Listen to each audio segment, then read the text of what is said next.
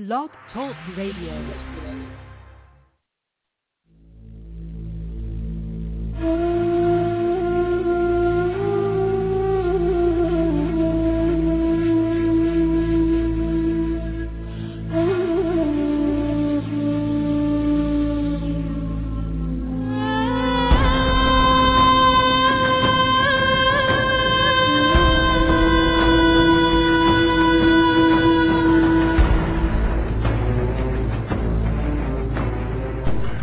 Planet X, Nibiru, megaquakes, nuclear war, martial law, New World Order, FEMA camps, guillotines, aliens, UFOs, fallen angels, Anunnaki.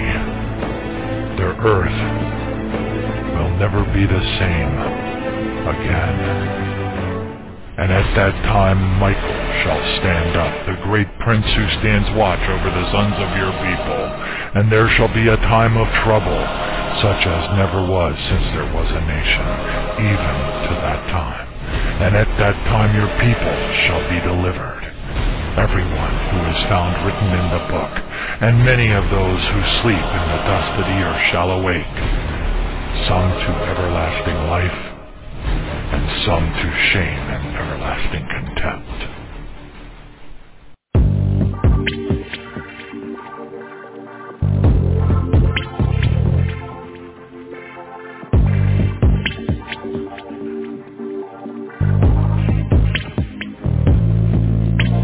Alarms are ringing now.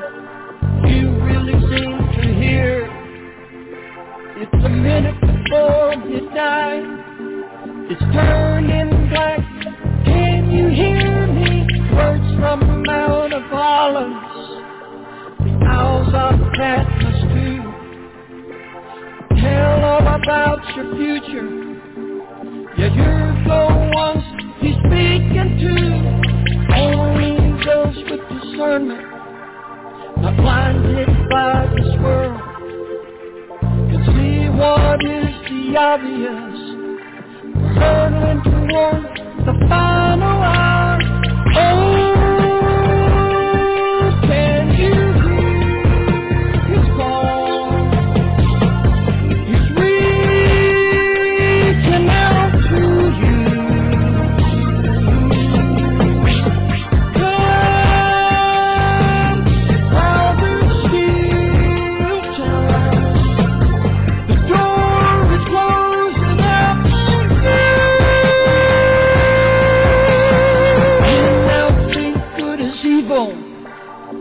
Say that evil is good. Every man does what he thinks is right. In his own eyes, ignore the truth. Leaders talk about nuclear war. It's now just a push away. Judgment is about to fall on man.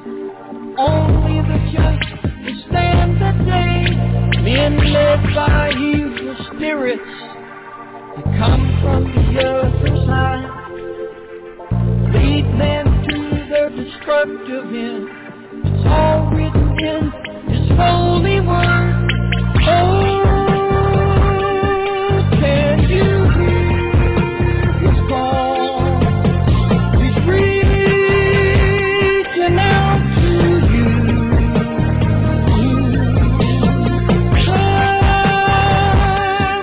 While there's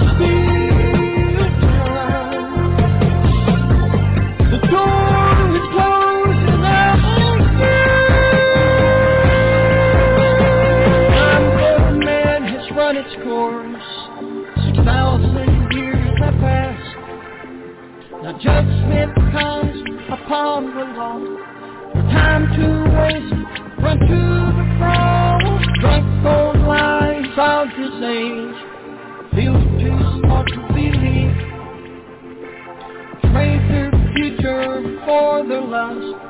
Blinded by sin, they call you to join them. Fall into the order that Satan has designed.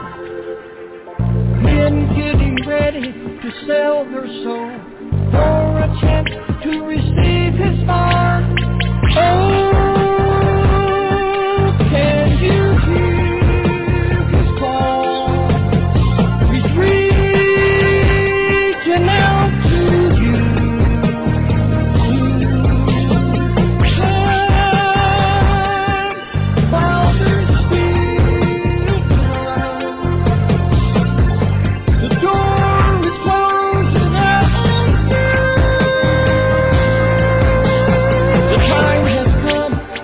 and you must choose. Will it be eternal life, or will you choose to lose your soul as you disappear into the midnight?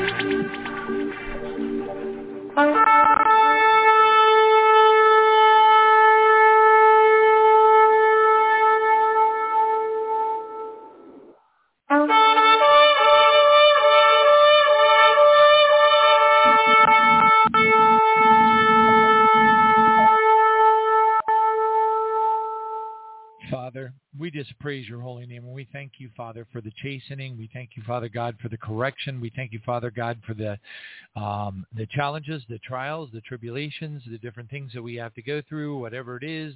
If there is a judgment that needs to come down upon any of us, Father, that it cleanses us and prevents us from having to become part of the wrath and ultimately becoming what some refer to as the tribulation saints, Father, let it happen now. Father, we cry out to you and we ask you in the mighty name of Jesus that if there is anything, there are things in my life, and I openly admit it, there are things in my life that I have to get right. They are not where they need to be. I suspect there are probably a lot of listeners, Father, that are probably in similar situations. Lord, we don't, for many reasons, because of the situations that are around us and the things that are happening to us and our families and such.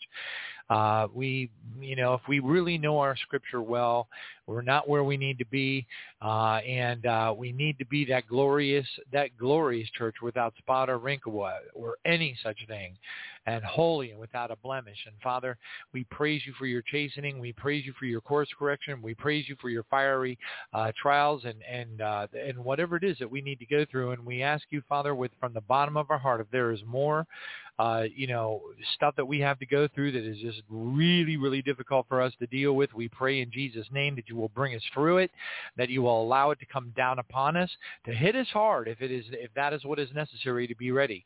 Because, Father, all of us, we have been surrounded for well over 11 years with people who mean well, I think, really, that have said a lot of things that are, well, just quite frankly, not correct.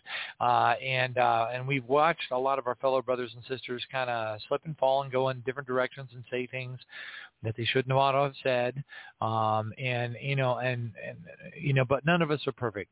And Father God, we just pray in the name of Jesus that you will teach us all to seek ye first the kingdom of God and your righteousness, to fall in love with you with all of our heart, that we feel absolutely blessed when we believe with all of our heart that we are walking in obedience to you. And I pray, Father, that you will forgive me for the times when I pretty much knew I shouldn't do something and I did. And I just pray, Father, in the name of Jesus, that you will just find an extra amount of grace. We're asking you to pour out an extra double portion of grace upon every one of us as we struggle to find how we're going to be able to walk in these days, and to be able to deal with the things that we see happening around us, and not step outside of that Galatians 5:22 fruits of the Spirit dynamic that we're all strongly admonished to follow. Step outside the becoming of the Beatitudes, and not just the reading of the Beatitudes, and to really continuously have a contrite heart, and to get joy in our heart because we are somehow able to pierce through the darkness and keep our mind stayed on things above, and not on things of this earth. Colossians 3 verse 2. Father, we just thank you. I was just looking, and I just want to give you praise for this. I was just looking at the Stanley Frodsham prophecy and about the seducing spirits coming upon the earth. And I see right here, it says, realize the severity of my judgments and my intense anger against the sin in my household. My judgment shall begin in my house, for I will cleanse my house, so that it shall not be a partaker of my wrath against the iniquities of the cities. All right, Father, we just praise your holy name, and we thank you for that. If we have to, be chastened, that chastening begin as soon as possible. If there is any chance that we are approaching, oh my goodness gracious, you're not going to believe this. You are not going to believe this. I have to take this phone call. I'm going to put on some music, and I got to take this call. Hold on a second. Hello there, Dr. Toribio. Is that you? I am. How are you? I'm just fine. Hold on just a second. I'm live on a radio show, but I got to take this call, so I'm going to put on some music real quick. And hold on a second. Here we go. All right, there we go.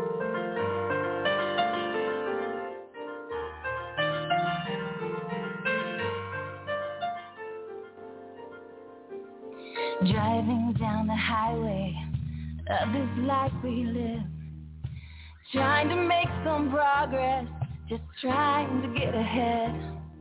I see a red light coming, but I think I'll speed on through.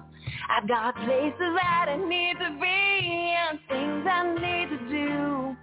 But is this living life too dangerously? Instead of waiting for a green light patiently, waiting on you, God. If I listen and obey, you have never let me down, and you've always made a way. Just waiting on you, God. If I have a little faith, I don't have to understand, I just need to wait.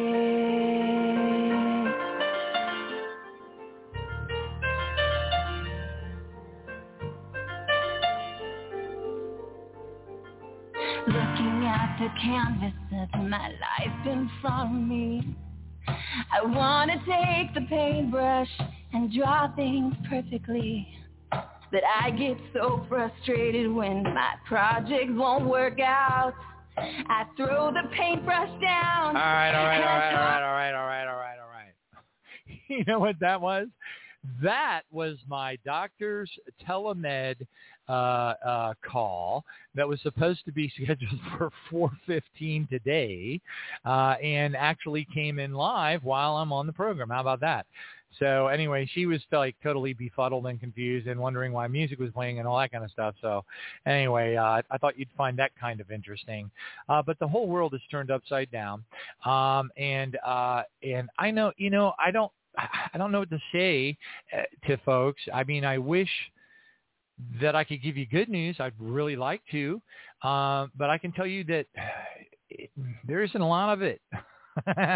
The only good news is that if we get our ducks in a row and we really, really seek ye first the kingdom of God and his righteousness, and when I say his righteousness, it is because we practice righteousness. And when the Lord speaks to us, another thing, I'm just throwing this out there, no matter how angry you are with your situation at hand, or how unbelievably frustrated, or how much you just want to take a glass and just whip it against the wall. And, if you're like me and you're an HSP, a highly sensitive person, and, I have the hardest time with all of the fruits of the Spirit in Galatians 5:22. My hardest one is self-control. And when you compare that against the things the behaviors that we're admonished not to have, which is starts in Galatians 5:19. Now there's others, but that's a good place to start. And I've talked about many of those many times. I step out of line, and I admit it, and it's not good. It's not good. We're getting way too close to the end to be stepping out of line. If there's anybody out there that is struggling with anything, if you're struggling with addictions to anything, start getting on your knees, praying your heart out, lift up, talk to the Lord Jesus and tell him, say, listen, Mark 11:23 says, you said that if we have faith in God and whatever we ask, when we pray, believe that you will receive it and you will have it. Tell Jesus, we are to confess. We are to have conversations. We are to make it an intimate process. He is to be our first love. And if we know that there is something that he doesn't want us to do, and we go ahead and do it anyway because we're in just like an ultra supremely crummy, awful mood, and we've had it up to here, and we're about to punch holes in the ceiling because we can't take it anymore, which I'm sure quite a few of you might be feeling that way yourselves, then that's not okay. And, so anyway, I have challenges, and I can tell you this, I know this is a fact. Because I've lived it experientially, I've seen other people's go through it. It is in the scripture, particularly in 1 Corinthians 28, 31, and 32. Just read 28, 31, and 32. You'll totally get it. Skip over the part about the, don't get lost in the context of the taking communion part, because if you do that, you'll miss the message and you'll get lost in the context, which of course will put you at a significant disadvantage to what the Lord is actually trying to help you to understand.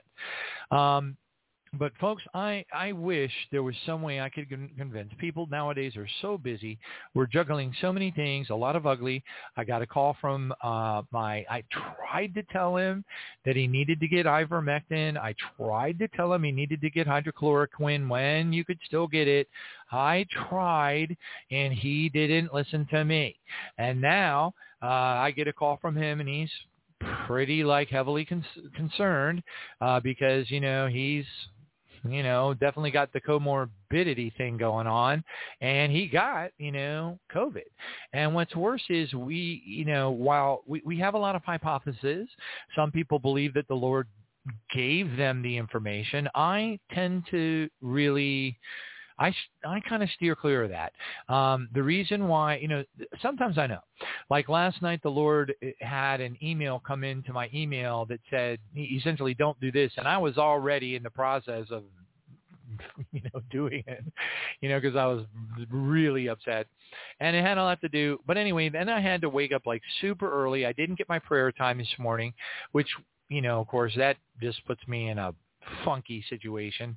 And then because I had to run, I had a little extra ivermectin that was prescribed through a doctor back when they were getting, weren't there's still a few the American, what is it called? The frontline doctors are still doing it, but boy, oh boy, do you got to jump through some hoops. And it didn't used to be like that. You could go into some of the sites like pushhealth.com or something like that, and you could just go in there and fill out a form, and a PA would come on, a physician's assistant, and bam. And they would literally electronically send the prescription over to your local whatever. In my case, it was a Walgreens. The CVSs weren't participating, no surprise, but the Walgreens were, and I was able to literally within less than 24 hours I could drive right over and pick up my ivermectin. All right, so but then there's some states that have gone way above and beyond the call of being obedient to Satan, and they are doing it's the satanic crime syndicate is really what it is. It's a very, very large hierarchy that is international in nature and covers literally, virtually all, if not every single, just about all of the 195 major countries. All right. And I call them major because, I'm differentiating them from the smaller island nation type countries. Please, if there is any chance that you can spare, I know it's hard. Believe me, nobody knows the trouble I'm not going to sing you a blues song, but you know what I'm saying. We're all going through our stuff, and it's all not good to go through. I get it. There are people kind of bouncing off the walls. They don't know the scripture very well, and they quite honestly and quite frankly don't understand a lot of the things that they're reading or a lot of the things that they're forwarding out. So we are very blessed on this program. You got me. All right, I'm just going to say that. I'm not going to say that I'm like this unique blessing, but I can tell you this. If anyone's taken a beating over the head, if anyone's gone through some hard times, if anyone is experiencing some very difficult times, I can tell you that I'm one of them. I'm one of them. I've definitely gone through it, and I've let loose on a couple of shows. The one that we did with Elena recently, I told a few things, but believe you me, folks, that was a very teeny-weeny little snippet of some of the stuff that I've gone through since 2018. It's been a journey. It's been harder than I cannot put the words together to explain it. I can't. I know there's reasons behind it. I haven't fully recovered from all of it, but I'm getting there. I can see that going on. And sometimes I even find it hard to remember to pray for all of the people that were involved in all of these things and all this kind of stuff, because the prayer list just gets bigger and bigger and bigger, and more people ask for prayer. And, there's only... I'm working a job and they really want me to do like 60, 70 hours a week. And there's no way. I just don't have the energy. I just can't do it. Anyway, so today I had one, I'm just going to admit it. Today I had probably one of the worst days I've had since probably about 2018/2019. I'm not going to tell you the stuff that happened in 2019. I'll spare you. But it was really bad. Anyway, so we just got to kind of keep, getting up and brushing ourselves off. For any of you out there that do take the time to listen to this program, please understand this. I am under so much unbelievable pressure that I'm about to crack. Okay, I just want you to understand that. I don't know how to explain it to you. My company is just a company that terminates people at the drop of a hat. We are considered to be resources. We are numbers. And if a client complains, well, there has to be a fall guy. And that's just how they operate. And I've watched, I don't know, I actually have a list of people that have disappeared. When I got back from the holidays, I started to go into what they call the Outlook global address book and started plugging in people's names just to see if they were still with the company. A lot of people gone. Anyway, so, I try to explain this to people who I'm requesting prayer for regarding my job, and they don't seem to, they can't relate. And I understand that. I really, really, really understand that because things are very different right now. There are thousands and thousands of healthcare workers, emergency responders that are dropping out of their jobs. There are truck drivers that are being told. One of them, Emmanuel, God bless his sweetheart. He's awesome. He's made up his mind. He's not going to allow them to force. He's Canada, and he's not going to allow them. He's going to run for it, and that's okay. Like I said, I am not a pro-vaccine person. However, I am also very willing to lay down my life and die if that is what's necessary to serve God. I will do anything that I can do to serve God, but it doesn't mean that I'm perfect. It doesn't mean that you're perfect. We're all struggling to do what we got to do. And the less you know your scripture and the less you know the dynamics that are happening today, the more at a great disadvantage you may be. And you might think you're on, on the right track, and you might be pretty sure all things are going, you're pretty much there, and believe it with all of your heart. And then, maybe not, right? And so we all really do need to be praying that, because we're running out of time, folks. I mean, I really, really, with all of my heart, I believe that we are truly running out of time. Is this a rapture prediction? Not really. But what it is a, let's just call it I am under the impression from the things that I'm seeing and the feedback that I'm getting that we potentially could be getting far closer to the barley, and again, I can tell you my testimony about the first watch, the second watch, and third watch. I've written articles about it. A lot of people don't spend any time on tribulation-now.org. I understand that. But if you do happen to go there, in the links, there is a link near the top of the links, so depending if you're using a mobile device or whatever, it might display differently. If it's a web browser, differently. But there are white links on black, okay? And there is one link in particular that's called Critical Prophecies. And if you scroll down, they're all great. But if you scroll down, now the one I would throw a little bit of caution to in particular would be the Chuck Young-Brandt. I call it the Chuck Young-Brandt encounter because when I look at it and then I look at the timeline, I just have a hard time piecing that together given all the other prophecies. I believe that prophecies should correlate. I'm not saying that Chuck Young-Brandt didn't hear stuff. There are issues I have with the timing and everything. So just chuck the timing. If you want to look at that, that's fine. I did put it up there, but the ceremony one's up there. The Son of Kenya prophecy about Obama being the Antichrist is up there. God's Healer 7, some of those are up there. There's North Korea, seeking the U.S. aircraft carrier. There's an article, group of prophecies on that one. one that warns about Christians taking the mark of the beast, which, by the way, would not be those who made the barley harvest, for sure. It might be subject to those who are part of the final harvest or the wheat harvest or the second watch, and that would be your scriptural reference for that would be Luke 12, 35, 36, 37, etc. Okay, I've got a couple of Julie Wedby, Behold I Come things up there. America will burn the Demeter Dudeman stuff.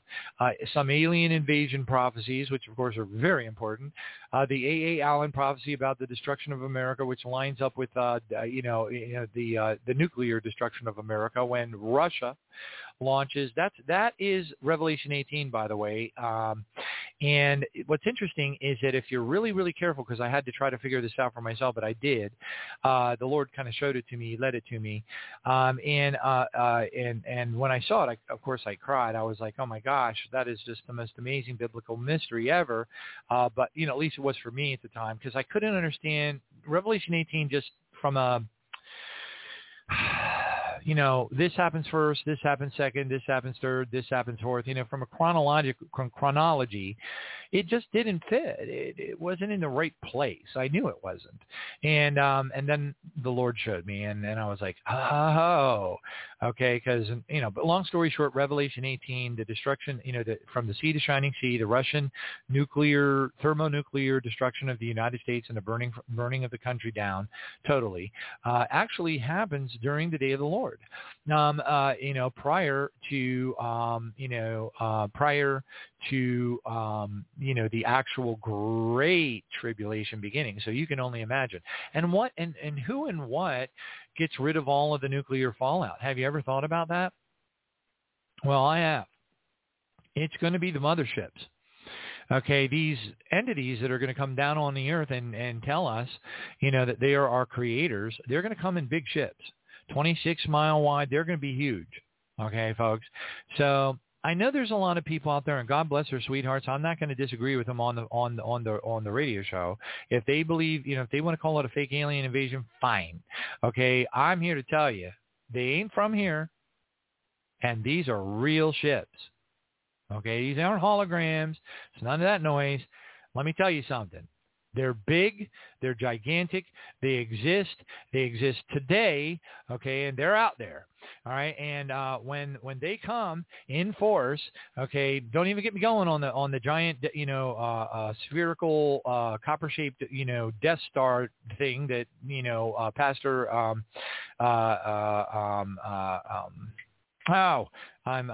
forgetting some of the names. Like I said, I've had probably one of the worst days I've had at work today that I have had in about, as long as I can remember. I can't remember a worse one. I did get fired, but boy, oh boy. So again, I do throw out a fleece. Please, please pray for me, because I'm here to tell you, folks,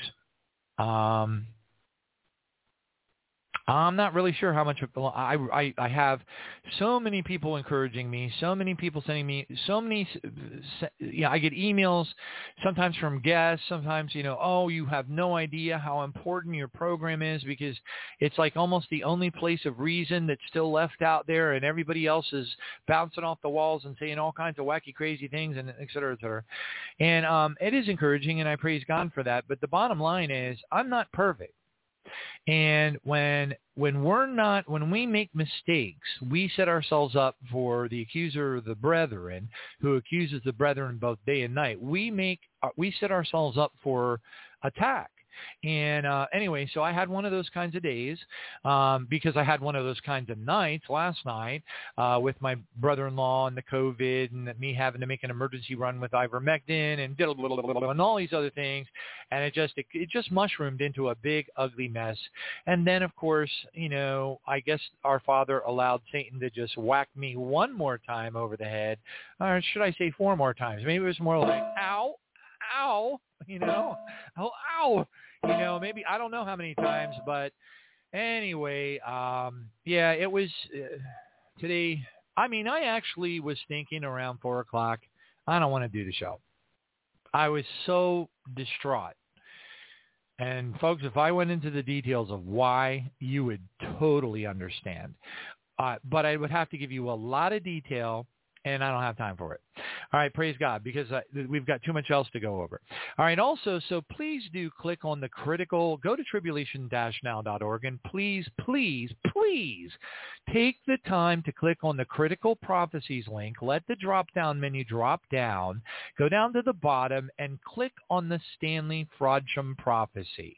It might take you about 8 minutes to read it, but folks, please, if you don't read that, you will not understand why the prophecies cannot be trusted right now. Simple as that. Okay, we as a ministry were very, very, very blessed to get a huge number. I have a collection of over 1,300 pages, I think, in Microsoft Word of prophecies that have all that. We were very blessed to be collecting those and discussing them live on the air for many years before 2016 came around. And I am certain beyond any shadow of a doubt in my heart that is when the Stanley Frodsham warning of the seducing spirits. And by the way, those seducing spirits were sent by God upon what? The church. All right, so you really need to read that. You really need to understand that. Also, I want to do a special thank you, Jesus, to West Coast Walter again. He came through in a big way today.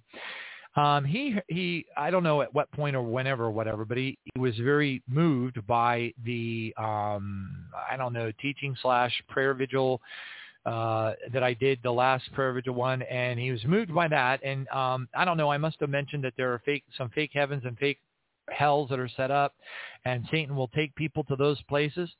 Well, he went out and he said, well, if that be the case, let me go do some spot checking out there. So he did. I don't know how in the world he found the time with his job and his kids and everything else under the sun, but somehow he was able to confirm it. So a lot of the things that the testimonies tell you about heaven, or the testimonies tell you about hell, they may line up, and you may be able to surpass the 80-20 rule in correlation, which is a very good method to validate the veracity of the testimony. However, evidently Satan's mock-ups of heaven are so good that it has a lot of people totally hoodwinked.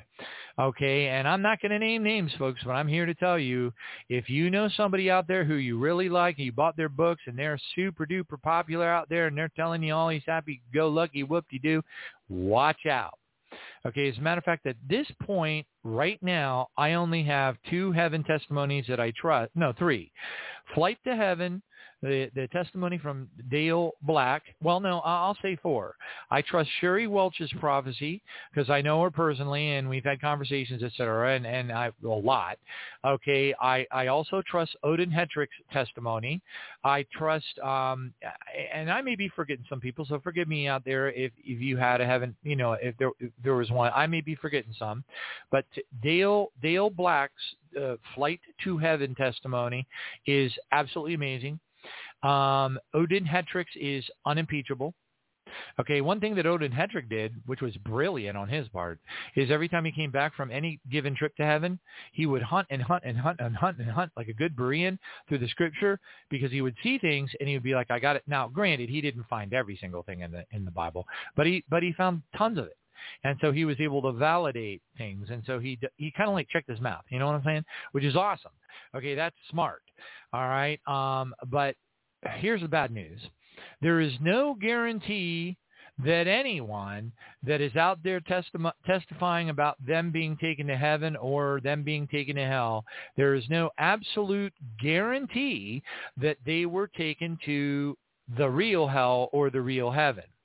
Which means, and by the way, again, special thanks to West Coast Walter out in the very horrible place to live known as Portland, Oregon.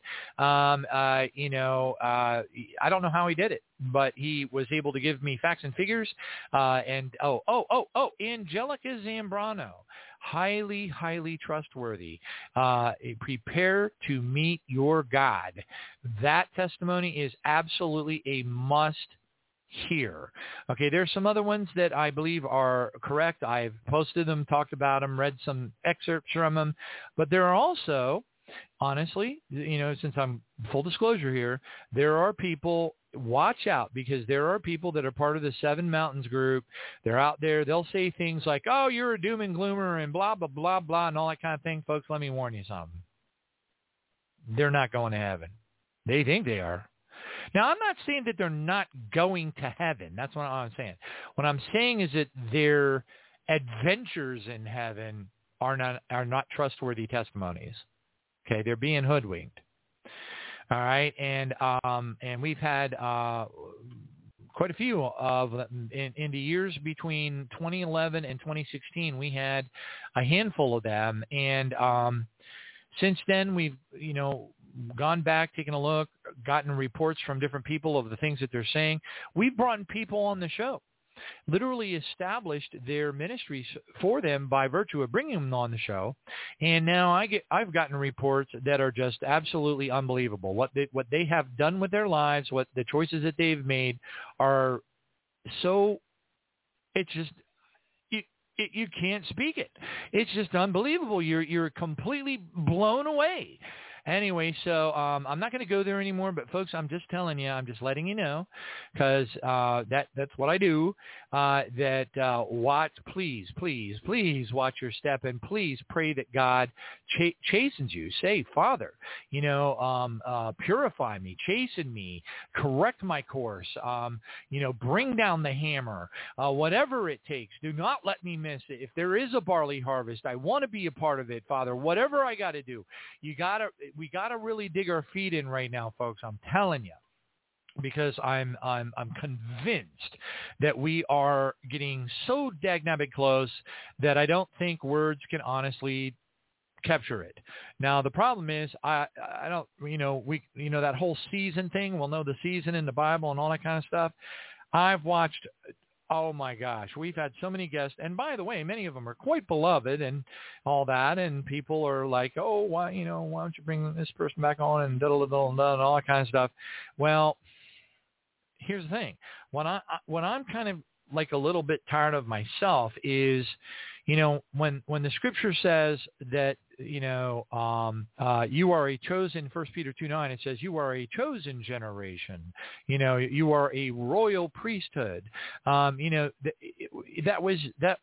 Peter 2:9. That was talking to the people of the times 2,000 years ago. So this notion about, 80 years, and then they try to figure out, and then they, do all this math about Israel and yada, yada, blah, blah. Well, if I had a buck for every person that's like, I could literally make a list of people who have dedicated their entire ministries over the years, many of them multiple guests on this show multiple times, and guests on Jim Baker multiple times, and other places as well. And strikeouts all over the place. So why would I want to keep on striking out? I would rather just spend the time encouraging people, giving testimony, bringing on interesting guests, investigating some of the Bible mysteries that are out there that are keeping us going, helping us to keep our heads up, helping us to realize that it's been a long time since I have come forward and said, we really might be getting pretty close. But please do avoid anybody out there who's predicting rapture timelines, because they're wrong. I can tell you that. I followed, probably maybe 50 or 60 over the last 11 years, and they were all wrong.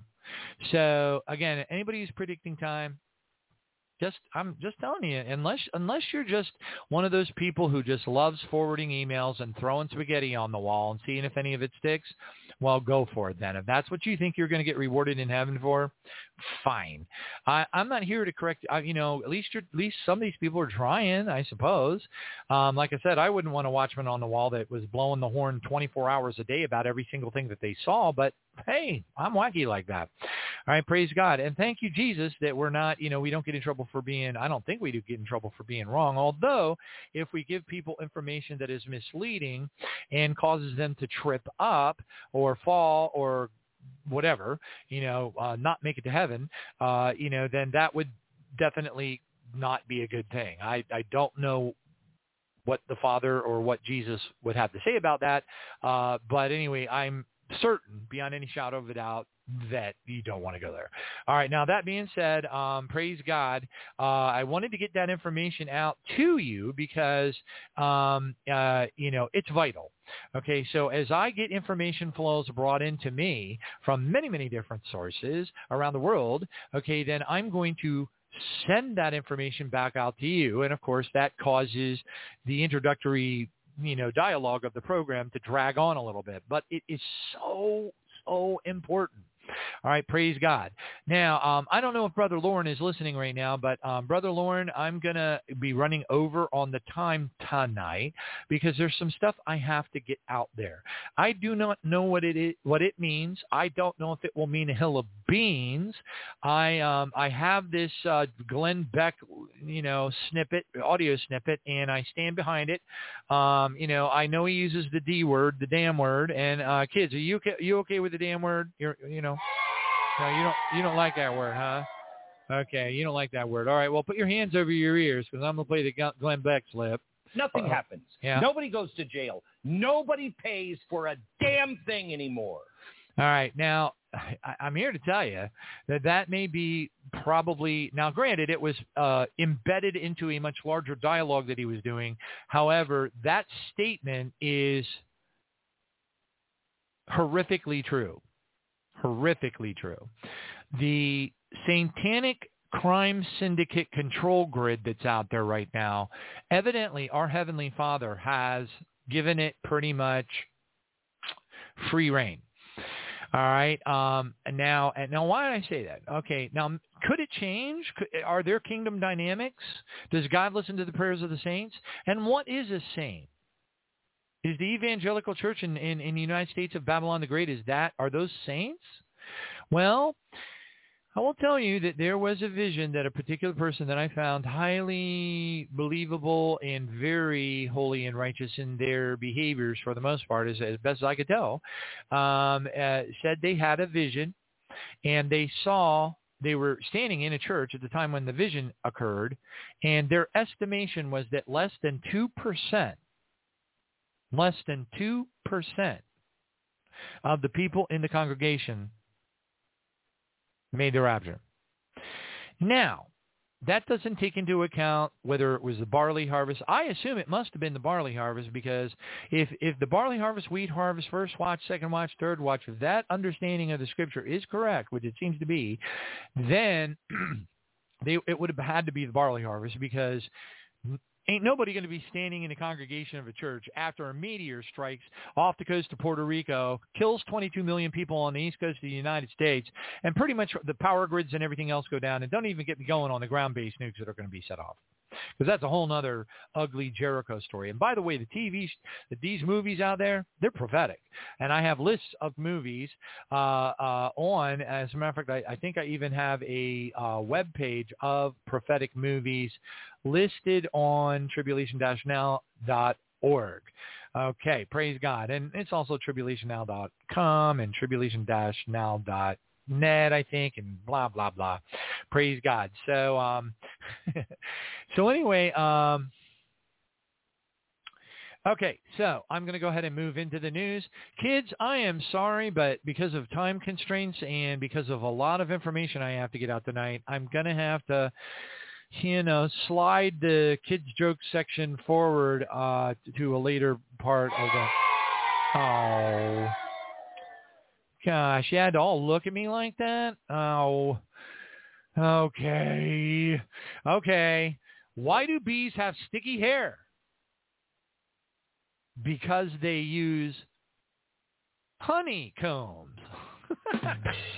Honeycombs? Get it? Okay. All right. And if I cough a little bit, I'm still having trouble getting rid of that cough. It's not, I'm telling you folks, I know it's not any of that homo weirdness.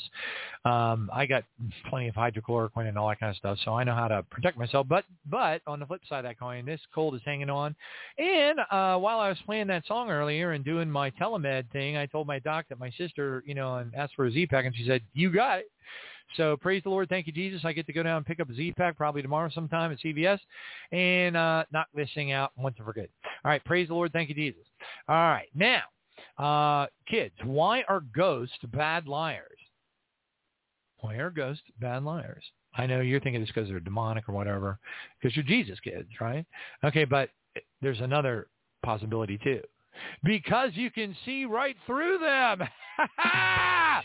Isn't that funny, kids? Okay, I knew you would like it. Okay, and what do you call a funny mountain? What do you guys call a funny mountain? Hill Arius. Okay, I know you like that one. I mean, okay.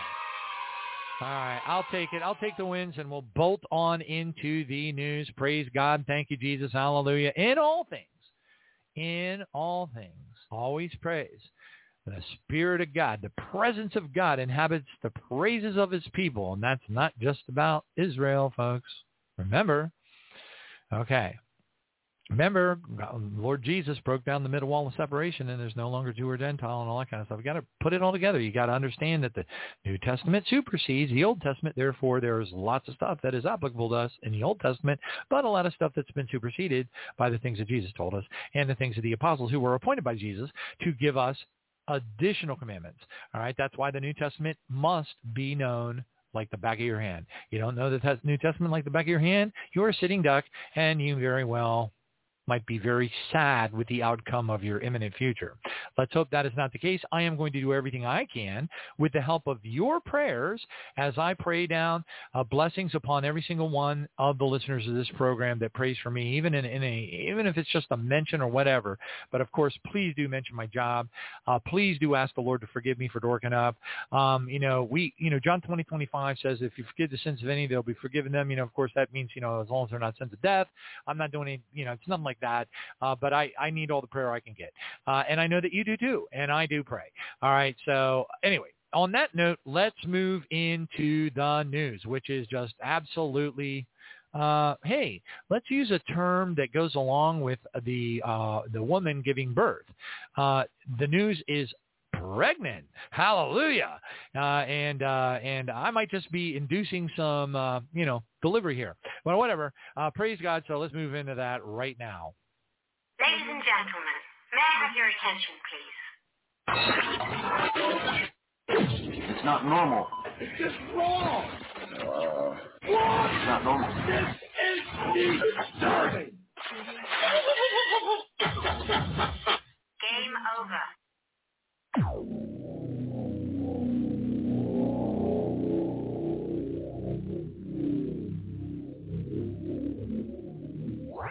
Now, as I read this stuff to you, I think that it's reasonable that many of us will go into a state of disbelief, because I still think the Glenn Beck comment, nobody ever pays for their crimes, is still going to be the case, because the satanic crime syndicate is so powerful, so intertwined into all aspects of the government, intertwined into state government agencies. That's why they were able to pull off the fraud.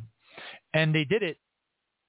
Look, there were multiple valid lawsuits with endless, my goodness gracious, anybody that was paying attention at all knows that there's not a single reason in the entire whole wide world that a person with the wildest imagination could figure out why the Supreme Court refused to listen to the arguments, unless they're compromised, which means they are compromised. Compromise simply means that they get calls in the middle of the night. Look, I could go on and on, but just think of it like, the movie Goodfellas or The Godfather or, whatever. It is a satanic crime syndicate, and Satan is at the top of it, and it trickles down, and I'm not going to go through all the different agencies and all that other weirdness, but if you want to learn about that, then you're going to need to get the book by John Coleman entitled The Committee of 300.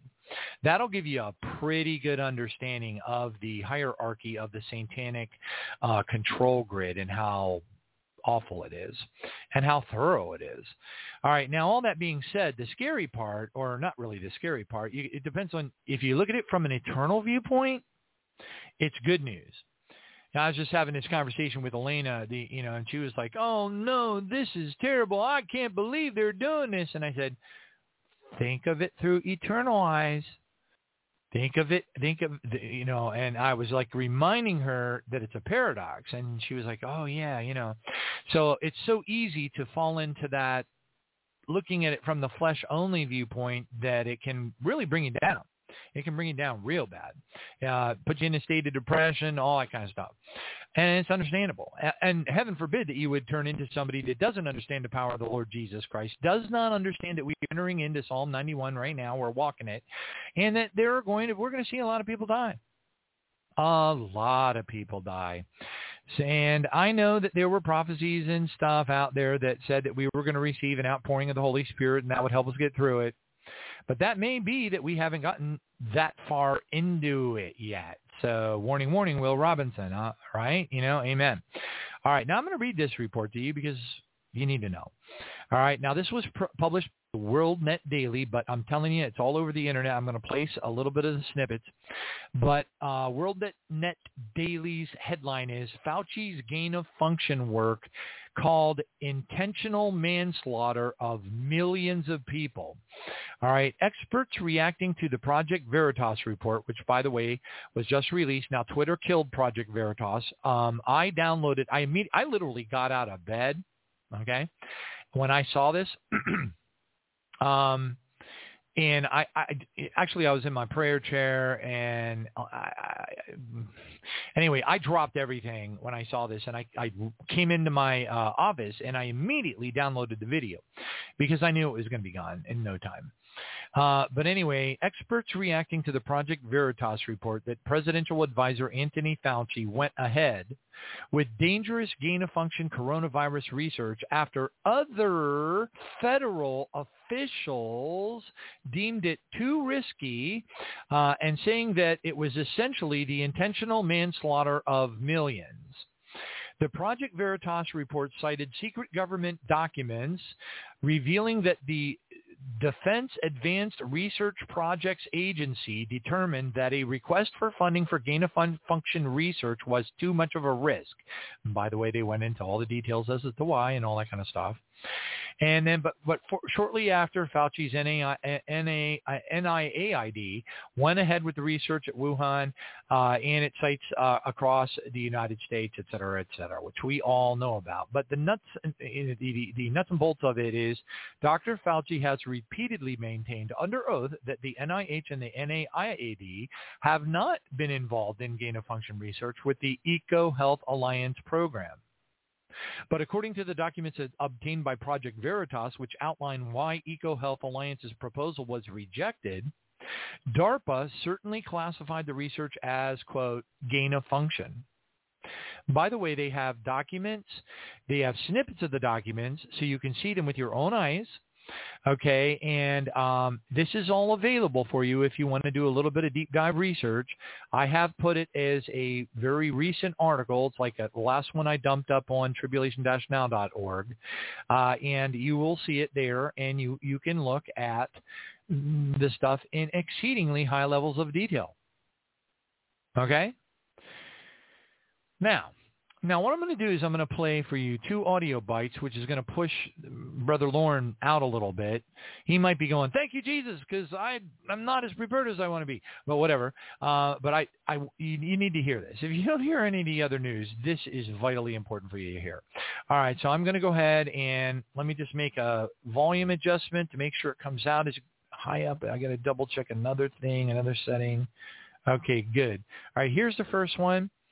Military documents about gain-of-function contradict Fauci's testimony under oath. Okay, so I'm going to go ahead and play this. Things that you've said. You're still unwilling to admit the gained in function, the gained in lethality. According to the definition that is currently operable, we're not going to get anywhere close to trying to prevent another lab leak of this dangerous sort of experiment. You won't admit that it's dangerous, and for that lack of judgment, I think it's time that you resign.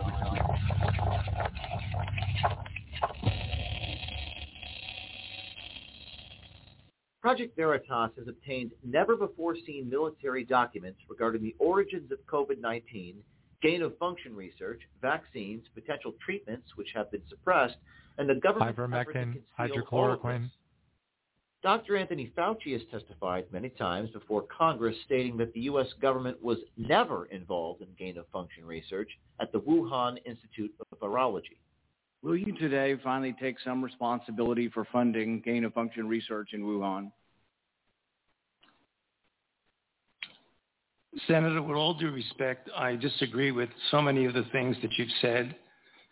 First of all, gain-of-function is a very nebulous term. But the thing is you're still unwilling to admit that they gained in function when they say they became sicker. They gained in lethality. It's a new virus. That's not gain of function? According to the definition that is currently operable. We're not going to get anywhere close to trying to prevent another lab leak of this dangerous sort of experiment. You won't admit that it's dangerous, and for that lack of judgment, I think it's time that you resign. You have said that I'm unwilling to take any responsibility for the current pandemic. I have no responsibility for the current pandemic. Liar. That assertion is based on the NIH's definition of gain of function. However, the documents we've obtained refute that. The documents in question stem from a report of the Defense Advanced Research Projects Agency, better known as DARPA, which were hidden in a top-secret share drive. What is DARPA? They are an agency under the U.S. Department of Defense, which facilitates research and technology with potential military applications. Dr. Stephen Walker was the director of DARPA at the time of the EcoHealth Alliance proposal. A source sent us this video of Dr. Walker talking about research they were exploring related to mRNA technology and its potential application with military personnel in the field. DARPA, about 5 or 6 years ago, we stood up an office called the Biotechnology Office, and the real purpose of that was to understand how biology works, and then design, build, and test cycles where you could engineer microorganisms to do things that you want to do. Though the main report regarding the EcoHealth Alliance proposal leaked on the internet a couple of months ago, it has remained unverified until now. Project Veritas has obtained a separate report to the Inspector General of the Department of Defense, written by the U.S. Marine Corps Major Joseph Murphy, a former DARPA fellow. Major Murphy makes claims in his report to the Inspector General that, if true, could be damning to the official narrative that has been played out to the world over the past 2 years. Major Murphy's report states that EcoHealth Alliance approached DARPA in March 2018, seeking funding to conduct gain-of-function research of bat-borne coronaviruses. The proposal was named Project Diffuse. DARPA rejected the proposal because the work was too dangerous and could violate the gain-of-function moratorium, despite EcoHealth's position that it would not. According to the documents, the NIAID, under the direction of Dr. Fauci, did not reject the proposal. They went ahead with the research at Wuhan and several sites across the U.S. Dr. Fauci has repeatedly maintained his position under oath that the NIH and NIAID have not been involved in gain-of-function research with the EcoHealth Alliance program. This appears to be contradictory to Major Murphy's analysis and the rejection from the Biological Technologies Office at DARPA. Major Murphy's report goes on to detail great concern over the COVID-19 gain-of-function program, the concealment of documents, the suppression of potential curatives like ivermectin and hydroxychloroquine, and the mRNA vaccines. To be clear, Major Murphy is not the source of our reporting. As far as we're aware, he has done nothing that violates his oath of service to our country. We were able to track him down, and though he couldn't go into detail about the hidden documents, he did offer this heartfelt statement. I offer no comments on the investigation or internal Marine Corps deliberations. I offer a brief comment to those that desire answers and to those that withhold them. To those seeking answers, I offer encouragement. There are good people striving for the truth, working together in and out of government, and they succeed. To those that withhold, I pray for you. Find the moral courage to come forward. Don't let a lie be our legacy to posterity. People will forgive. A commitment to truth is in the heart of this nation. Semper Fi. Project Veritas reached out to DARPA for comment regarding the hidden documents. Wow. Spoke with the Chief of Communications, Jared Adams. Doesn't sound normal to me. No, like I said, if something resides in a classified setting, then it should be appropriately marked. I'm not at all familiar with unmarked documents that reside in a classified space. No, that, like I said, that doesn't sound like. I mean, it's not good practice to put unmarked materials in in a classified space. But there may be cause to, because something is determined to be classified, but it wasn't originally marked appropriately. I'd be happy, Robert, honestly, to investigate and talk to the people who would own this document within the agency, ideally the director of the Biological Technologies Office or the deputy director of that office, and try to ascertain why it was the case. So here's the question. If the Department of Defense, the same people who make our nuclear arsenal, felt this research was too dangerous to proceed with, why in the world did the NIH, NIAID, and EcoHealth Alliance recklessly disregard the risks involved? Did they purposefully change the definition of gain of function in order to bypass the moratorium? Further, who at DARPA made the decision to bury the original report that could have raised red flags to the Pentagon, the White House, or Congress, which may have prevented this entire pandemic that has led to the deaths of 5.4 million people worldwide, caused much pain and suffering to many millions more? Wow. All right. So anyway, I wanted you to hear that, and I also want you to hear this, just because it's kind of like icing on the frustration cake in regard to this. Now, I ask you this. Is this the beginning of something really big? Is this the beginning? I mean, now this, what I'm about to play for you was played live on Fox News. Okay? Listen to this. Itself is quite dangerous. Central planning, whether it be of the economy or of science, is risky because of the fallibility of the planner. It would not be so catastrophic if the planner were simply one physician in Peoria. Then the mistakes would only affect that physician's patients, the people who chose that physician. But when the planner is a government official, like yourself, who rules by mandate, the errors are compounded and become much more harmful. A planner who believes he is the science leads to an arrogance that justifies, in his mind, using government resources to smear and to destroy the reputations of other scientists who disagree with him. In an email exchange with Dr. Collins, you conspire, and I quote here directly from the email, to create a quick and devastating published takedown of 3 prominent epidemiologists from Harvard, Oxford, and Stanford. Apparently there's a lot of fringe epidemiologists at Harvard, Oxford, and Stanford. And you quote in the email that they, or from Dr. Collins, and you agree that they are fringe. And immediately there's this takedown effort. A published takedown, though, doesn't exactly conjure up the image of a dispassionate scientist. Instead of engaging them on the merits, you and Dr. Collins sought to smear them as fringe and take them down. And not in journals, in lay press. This is not only antithetical to the scientific method, it's the epitome of cheap politics, and it's reprehensible, Dr. Fauci. Do you really think it's appropriate to use your $420,000 salary to attack scientists that disagree with you?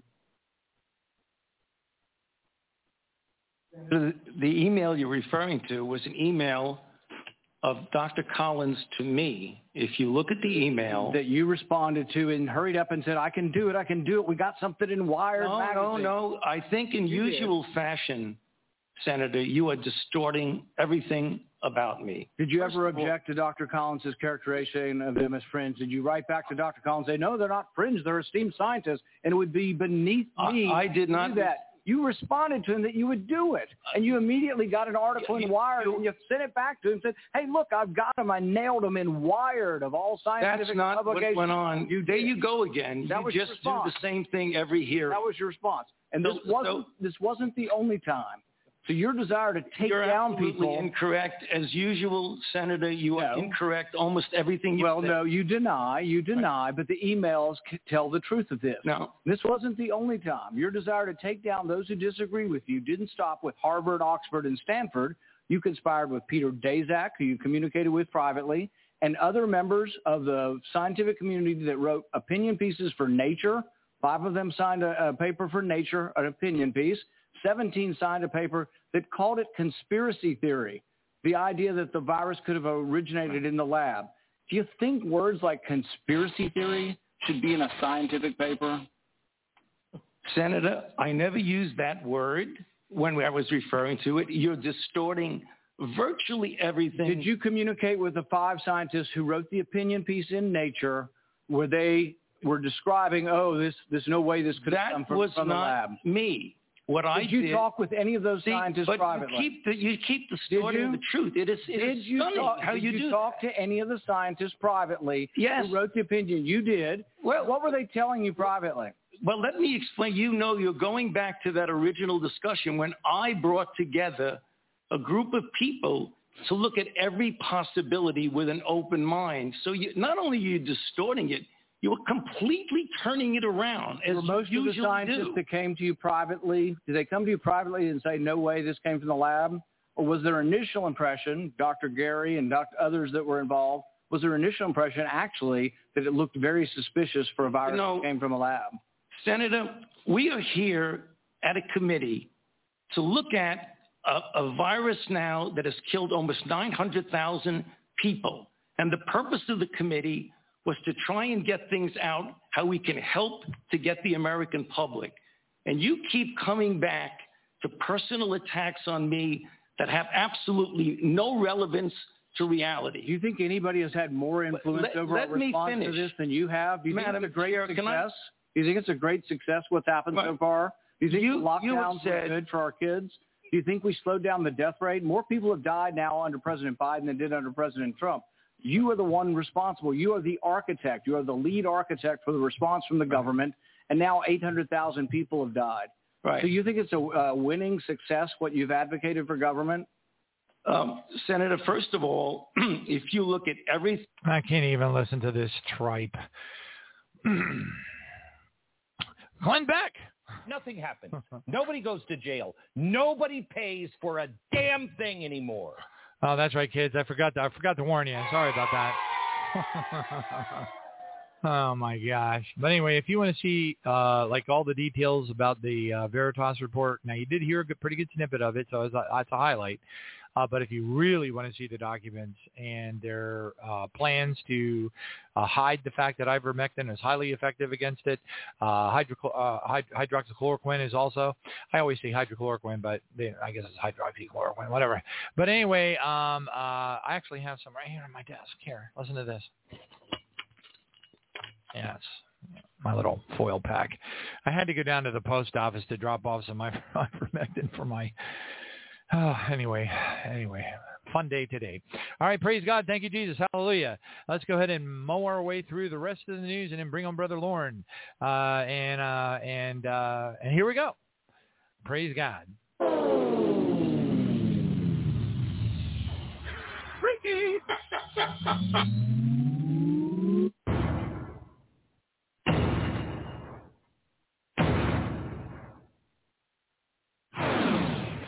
United cuts flights as about 3,000 workers call off sick from COVID. I know so many people that are down with this, whatever, Omicron thing. It's unbelievable. I thank God that I was proactive and I went out and got the stuff right away and I didn't wait.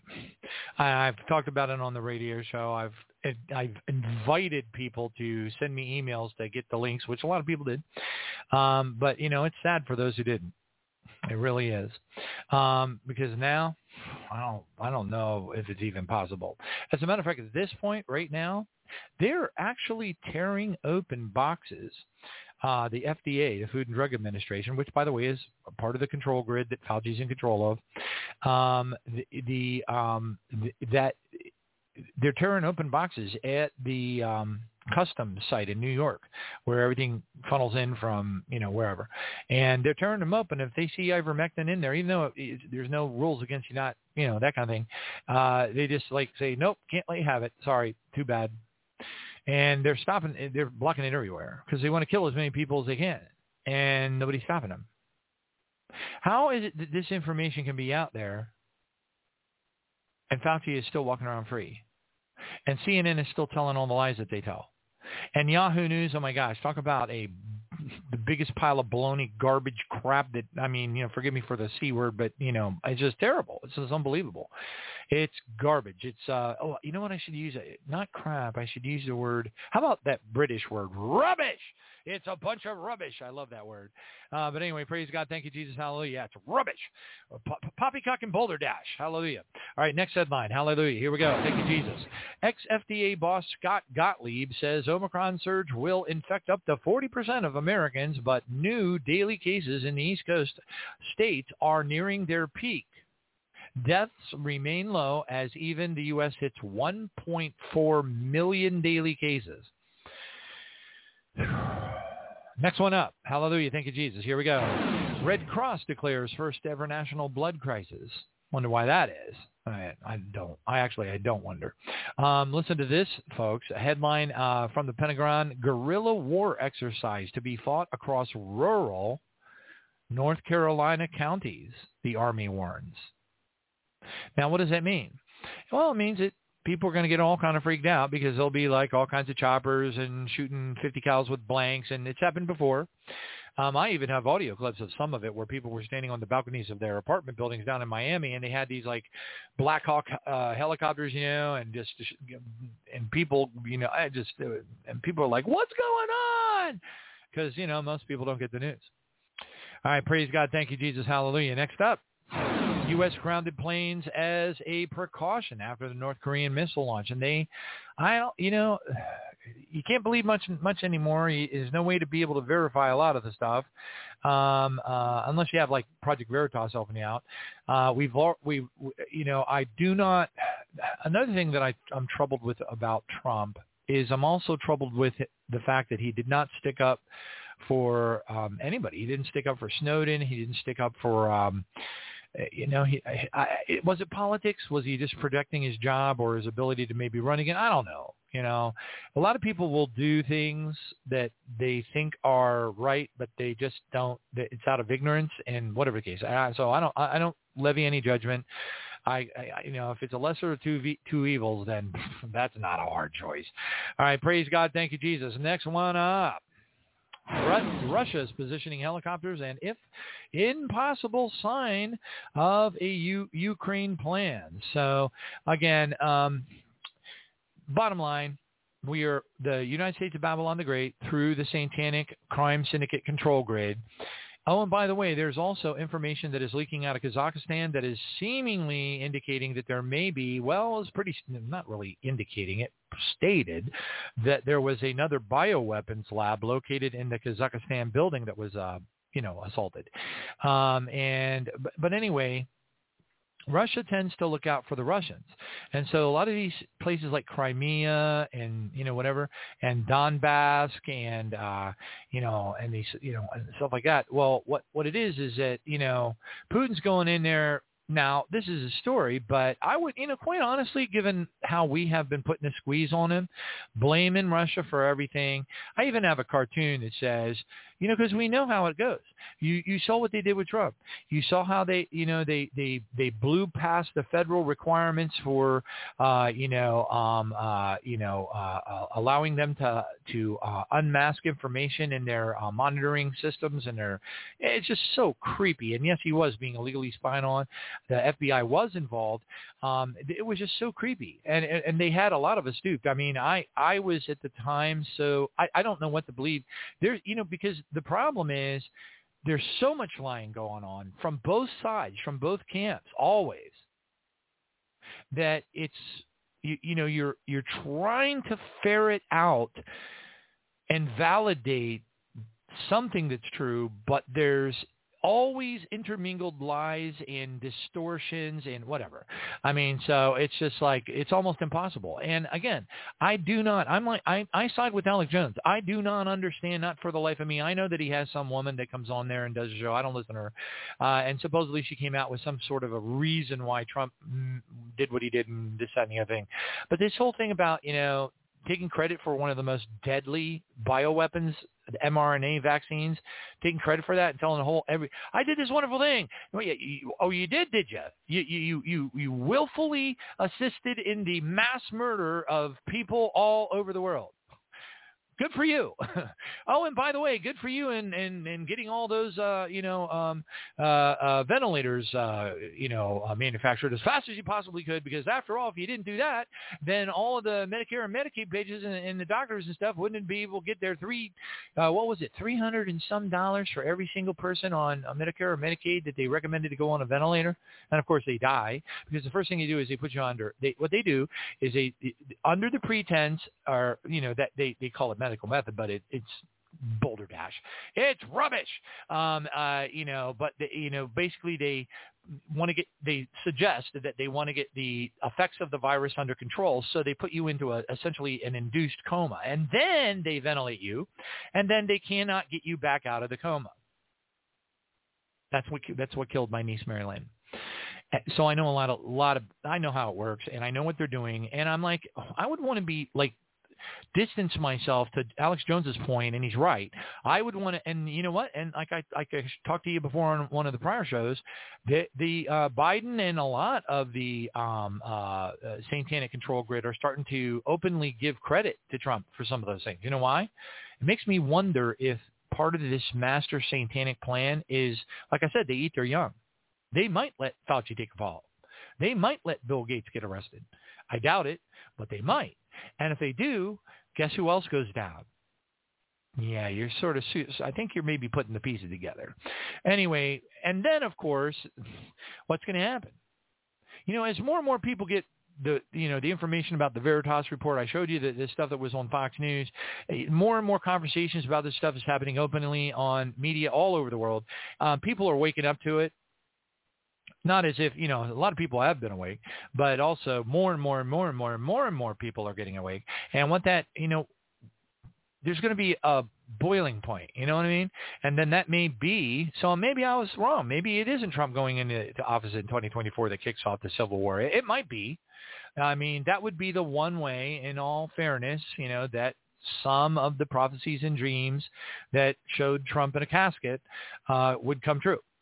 Which, of course, he doesn't necessarily have to die, because they can fake the whole thing and take him up the Mount Weather in an underground magneto-leviton train, and then, put some kind of a fake Trump. Now, they're going to have a hard time with that hairdo. It's going to be making a double of Trump is going to take a cosmetic specialist of quantum skill sets. Okay. But anyway, that's a whole other story. All right. Praise Jesus. Hallelujah. Thank you, Jesus. All right. Let's move on. And by the way, for those of you out there that, get a smile when I talk about, this is so crazy, the term is to rip your spleen out with a shrimp fork. That means that you actually take the shrimp fork, you know where your spleen is, you shove it into your chest, you fish for your spleen, and you rip it out because you've had all you can take. Right, kids? Oh, hey. I was just trying to be funny. Keep your hands away from shrimp forks, and don't be looking on the internet for where your spleen is. It hurts. It hurts a lot. Well, I assume it does. I haven't done it yet, but I think about it frequently. But anyway, praise God. Next thing up. All right. In Cuba, queuing for hours just to be able to eat. So this article here is about the situation in Cuba, which is absolutely dire. This situation, by the way, is being echoed and repeated across many places around the world where countries are already beginning to go into a type of a state of famine. In some cases, there are many different contributors and catalysts that are causing them. Sometimes it's supply chain issues, sometimes it's hyperinflation, sometimes it's one thing or the other thing. But at the end of the day, and by the way, The Economist and there's plenty of articles that I did not have time to cover tonight, and I'm already, like I said, I'm already running overtime. But yet, I'm just letting you know this is happening. Like if I read one thing and I say in Cuba people are waiting to eat, you can believe it's happening a whole lot of other places. All right, praise God. Thank you, Jesus. Hallelujah. So just ask yourself this question. What would you have if the only thing you had when you wake up tomorrow is what you thanked God for today? Right. Praise God. Thank you, Father, for your mercy and your grace. Thank you, Lord. And help us. Do not let us miss. In Jesus' name we pray. Give us the strength we need. Teach us obedience. whatever it takes. In Jesus' name, amen. Thank you, Father. All right, next one up. It's time to take out your money from the bank. Vaccine mandates ban the unvaxxed from visiting banks in multiple countries. And the next one up is Italy. Told you they were going to come after the money. You don't think they're going to come after the funds of the retirees? And there's a lot of people out there that think they're safe. They're like, oh, man, I'm so glad I retired. There is no end to the depth of this evil. Anyway, we'll just keep going. Praise God. Remember when never-ending boosters were a conspiracy? Well, the Pfizer CEO is now saying that they will require a fourth booster, and it will be ready in a few months. By the way, they are also planning to create a whole new vaccine, another version of the mRNA murderous, slaughtering, satanic, evil thing, because they want to make one now that they claim will stop all of the different variants, which is, rubbish! Okay, rubbish. Rubbish. Boulder Dash. Poppycock. Lies, damn lies, and statistics. Right? Oh, I used the D word again. Okay, kids. All right, I'll try it over. I'll just let Glenn Beck do it. All right. Not a single NATO member is ready to discuss the Eastern Bloc states' open door policy with Russia, according to a United States envoy. All right, so basically what this is saying is that Russia has been making attempts to open up dialogues to talk about the terribly disbalanced NATO problem that's been going on and getting worse and worse and worse over the years that we've been talking about continuously. And again, the missile systems that NATO is positioning around the border of Russia are nuclear capable, regardless of whatever anybody says. I know as a fact that they are. All right. Anyway, that being said, how do I know? I was in the military. I know the systems, and I know other people that worked at Raytheon after they got, ditched by General Dynamics and picked up by Raytheon. Praise God. So they are. Okay, I knew that when I was in the Navy that the SM-2 missile that we had nukes. I knew we had nukes. We had forward and aft missile guards, and it was a duty. And you had to have a loaded 45 on you. And if anybody even tried to go past the rope, you were allowed to shoot them. Well, you had to shoot them. It really wasn't an option. They didn't mess around with that stuff. So you kind of, anybody who has an IQ above a peanut butter and jelly sandwich knows. All right, praise God, thank you, Jesus, hallelujah. Not only that, but my ship tried to go to Australia, and they were having a protest against nukes at the time, and then they turned the ship around and went back out again. And we were all like, oh, man. But anyway, that's just kind of how it goes. All right, thank you, Jesus, hallelujah. Next one up. Taliban vows to overrun D.C. with 2,000 suicide bombers. Biden administration is silent as the grave, according to this report. Wonder who's pushing this one out there. I don't know. Oh, Wall Street Journal. Yeah, it's another. Can't believe a word they say. There's so much. It's just all part of the satanic control grid. I don't know what isn't part of it anymore. It just seems like. I mean, it's like if you got to take like lesser two evils, maybe Fox, but. It's just they hold back so much because Rupert Murdoch still owns a major stake in the control of Fox, and that Disney deal and everything, they didn't get rid of him, which is unfortunate because he is definitely a shape-shifting Bilderberg reptilian. And I've seen the visual evidence to clearly, was no doubt about it. It was sent to me from Zen Garcia. He said, take a look at his hand through the limousine as he was leaving the Bilderbergs. And I was like, oh, my gosh, I can't believe I'm seeing this. And then just the other day, Elena sent me a text and said, well, oh, yeah, Rupert Murdoch, did you see his hand, the reptilian hand? And I was like, yep. And it was when he was leaving the Bilderberg meeting. And it was in the back of the limousine. And she said, yeah, you saw it too. Okay, so yeah, I did. I have it somewhere in my terabyte archives. That's the problem. After a while, you just store so much you can't find it anymore. All right, praise God. Next up, Hershey's chocolate. I wanted to get a job there many times. I went to their website to see if they had an opening for my specialization, and I'm kind of like glad I didn't do it because listen to this headline: Hershey office workers face taking a job or no job. So all I can say is hopefully in that situation they're at least wise enough to avoid the mRNA, worthless, poison, evil, Hydra, creepy weirdness All right, hallelujah, thank you, Jesus. And I hope they know how to pray with the power and the name of the Lord Jesus Christ, because that's what's going to bring us all through some of this stuff that's coming. Next one up. Third Chinese city locks down as COVID-19 spikes, isolating over 20 million people. Oh, and by the way, the Xi'an, remember that one? Yep, there's a lot of information that leaked out indicating that they had some type of a hemorrhagic fever outbreak. Kind of makes you wonder if COVID has anything to do with it. Now, this is sad, but I'm going to read it, and here we go. It says, this is from CBN News, and it says, pray. Annie Graham Lotz asks for prayer after her daughter suffers 2 heart attacks with, quote, no known cause. Let me say no more. We move on.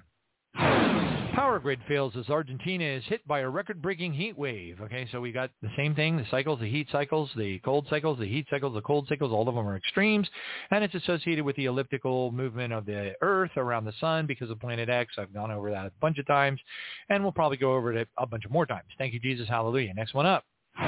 Police probe over the misuse of COVID apps. So they had, in this particular case in Germany, since everybody had to have their little COVID app and blah, blah, blah, and this, that, and the other thing, to track people and yada, yada. The police said, well, we had this crime, so let's go ahead and figure out how many people might have seen it. So they started using the COVID app to track all these different people. So, again, it's to be expected. Hold on a second. I'm going to cough. Hopefully that Z-Pack will knock it out like it did for my sister. All right, praise God. Thank you, Jesus. Hallelujah. Next one up. COVID-19 in Quebec is going to now start levying financial fines and penalties on unvaccinated adults.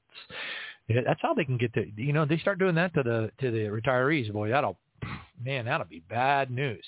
But we'll have to wait and see. Really, the next turning point in this whole thing is how compromised is the Supreme Court and how do they vote on, because OSHA, there are actually companies out there that are already starting the mandates in their organizations based on the OSHA stuff, even though there hasn't been a full, rendering, a verdict. So that's kind of creepy, actually. It almost implies that somebody knows something, which is highly likely given how the Satanic control grid works. Next one up. Oh, I didn't want that, but I'll take it. Oh, no. Headline reads, be ready to run if needed. Visitors to Alaska's park are warned about stressed out moose. I ain't joking you. And by the way, this aligns with and the Beast of the Earth, which is at the end of the fourth seal. So this weirdness where, various animals that normally are not a problem or whatever are attacking people. And this is one of probably, if I really did some digging and I had the time and I wasn't getting beat up so bad at work and all that other stuff. Oh, man. I'm having a spleen shrimp fork moment. Anyway, praise God. Thank you, Jesus. And the very last report before we bring on Brother Loren Pedersen is a surprise report. And here we go. Headline, cannabis compounds stopped COVID virus from infecting human cells in a lab, according to a study. Imagine that. Well, that explains why the federal government didn't legalize it, I guess. But anyway, cannabis compounds prevented the virus that caused COVID-19 from penetrating healthy human cells, according to the laboratory study published in the Journal of Nature Products. The 2 compounds commonly found in hemp, called cannabigerolic acid, or CBGA, and cannabidiolic acid, or CBDA, were identified during. So that would mean that the legal, what is it, CBD or whatever. I don't know. I don't follow this stuff, but I found that very interesting. And it says they were researchers at the Oregon State University of Oregon, right? Yep, that would be the place. All right. And again, U.S. is hit with over 20 separate billion-dollar weather disasters, totaling $145 billion in the year 2021. And on that note, let's go ahead and bring on Brother Loren and see if he can fill up the next hour. Praise Jesus, hallelujah. And here we go.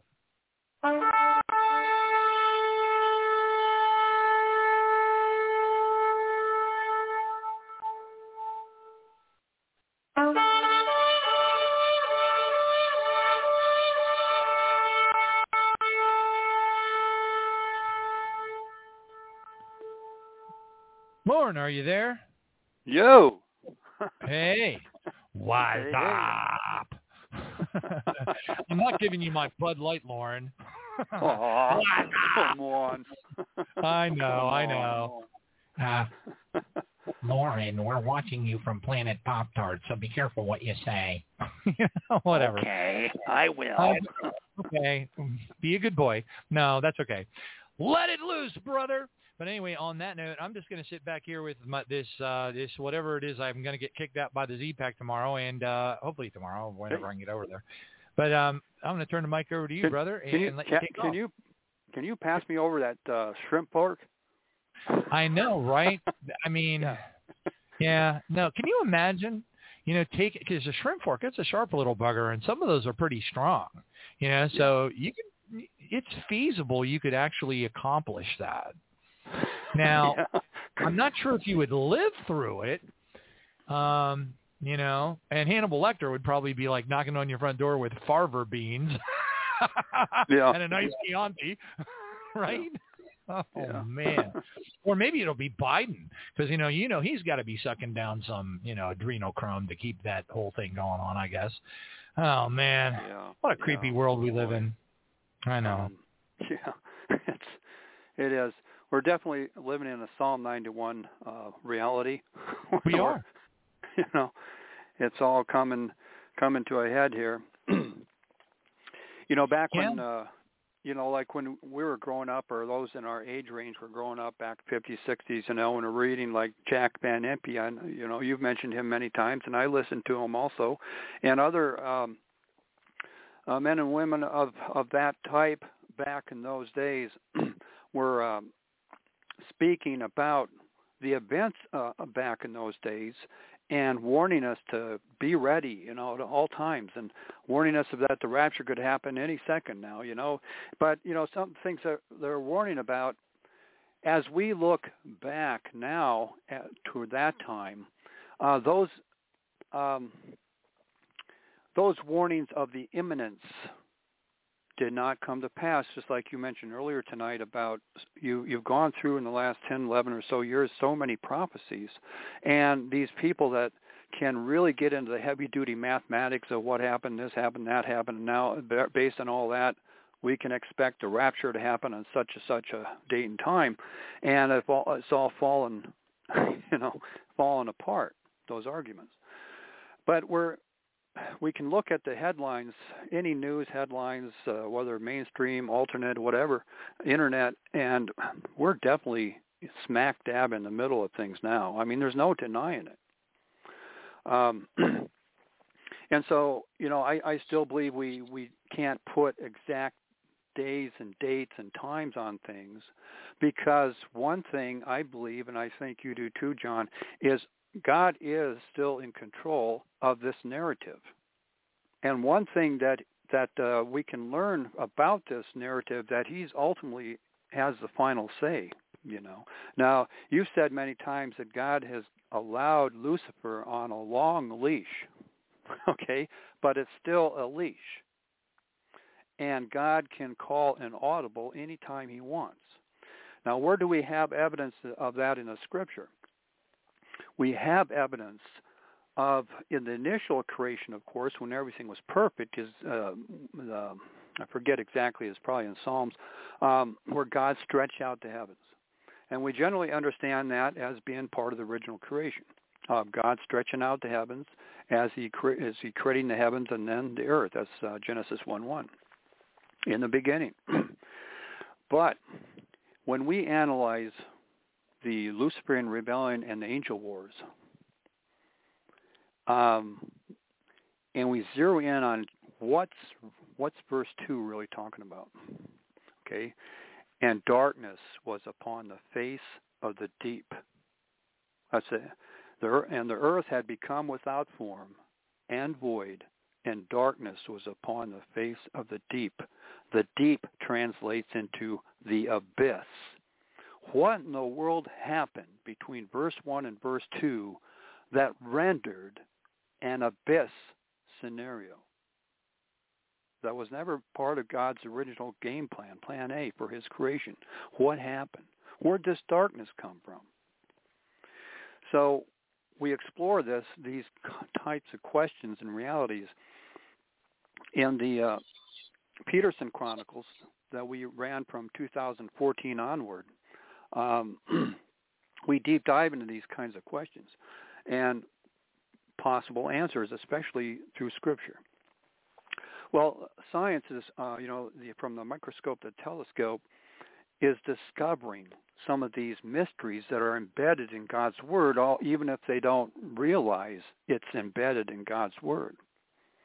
But they're providing the raw data, the raw analysis of what they're observing, simple observations, through a lot of years and decades, of course. And if they come across something that's new, like, wow, and it might cause them to go back through prior decades of raw data collection and re-examine the previous data to come up with new conclusions than what they had conclusions from years or decades ago. Just like we can understand, we might read a verse in Scripture today, and a year from now, we read it again, and we gain a whole new insight. Has God's Word changed? No. It's the same Word yesterday and today and forever. It's our understanding of God's Word that has changed, that's gotten deeper, wider, higher, We've matured.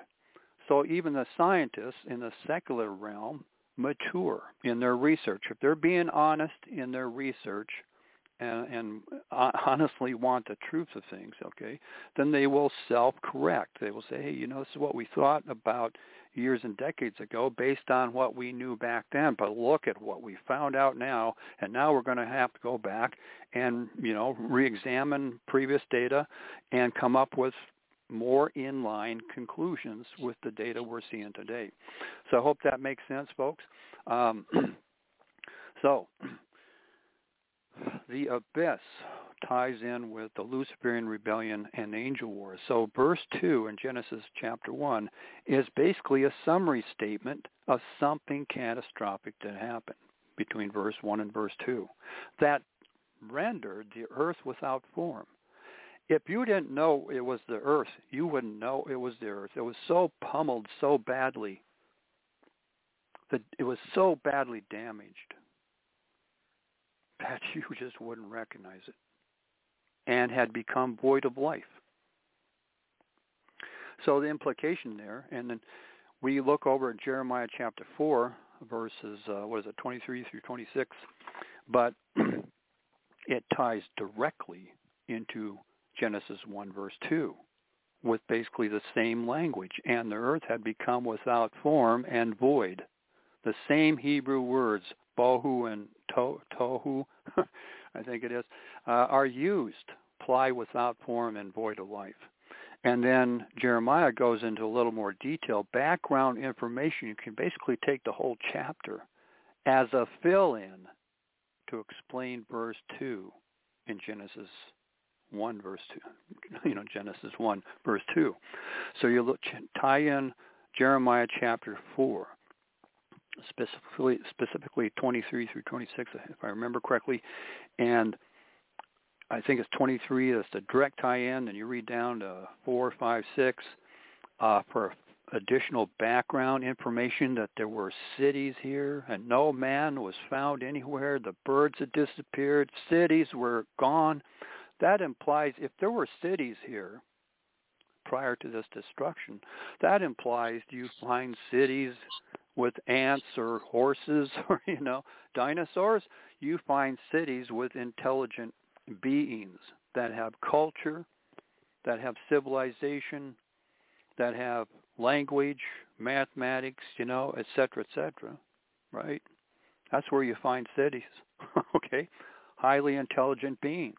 So what If that's the case, then what kind of highly intelligent beings were on this planet prior to it becoming rendered without form and void of life, which would imply that everything got obliterated here. Okay. Now, scientists have, in the last several years or so, they've blobs down deep inside the Earth.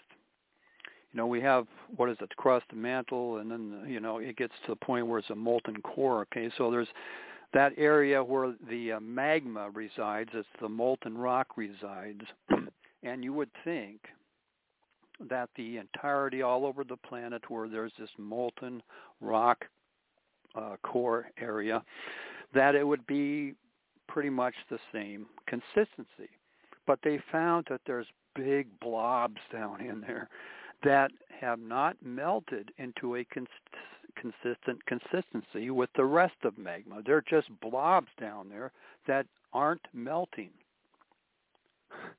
And so they've come up with a theory that maybe these are either like huge asteroids or maybe protoplanets, or maybe, in my opinion, might just be the evidence of Maldek that exploded. The exploded planet theory. Once upon a time, long, long ago, Star Wars in our own solar system, where enemy forces were gearing up and godly forces were coming in, etc., right? And we had a big showdown in this, our own very own solar system. Now, why here? Because this was an escape route outside, beyond the Milky Way galaxy. This solar system is on the outskirts of the Milky Way galaxy. It's like a spaceport of solar system. So once you understand that, because of our fallen state, we perceive things in 3D, three-dimensional reality here. So typically we don't perceive fourth, fifth, higher dimensional realities that are all around us 24/7, 365. We don't perceive those realities, usually. Okay? And so we don't perceive the notion that maybe Earth has more than one dimensional reality. While we're here existing in a third dimension, there's some beings that are existing in a fourth dimension all around us. And maybe a fifth, sixth, seventh, eighth, ninth dimensional realities existing all around us, 24/7.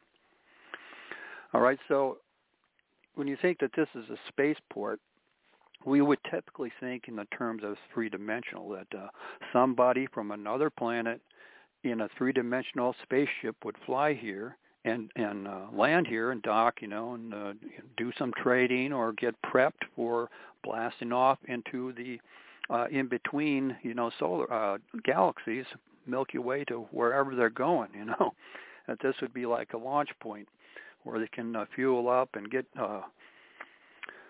food and whatever, whatever they need, like a Star Trek episode, right? Before they blast off into the no man's land out there in space, in empty regions between galaxies.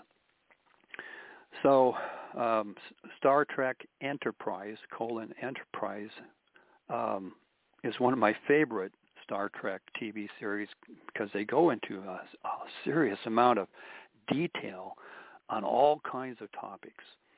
The odd thing is that series, if I remember correctly, was the last in the TV series, and it started waning in the polls, so to speak, in viewership. And if that be true, I suspect it's because the information that series was putting out was so high level that most of the viewership, it escaped their ability to grasp what was being talked about, what was being presented. So if you watch that specific Star Trek series, I think it'll give you a real big heads up on how things are here and out there.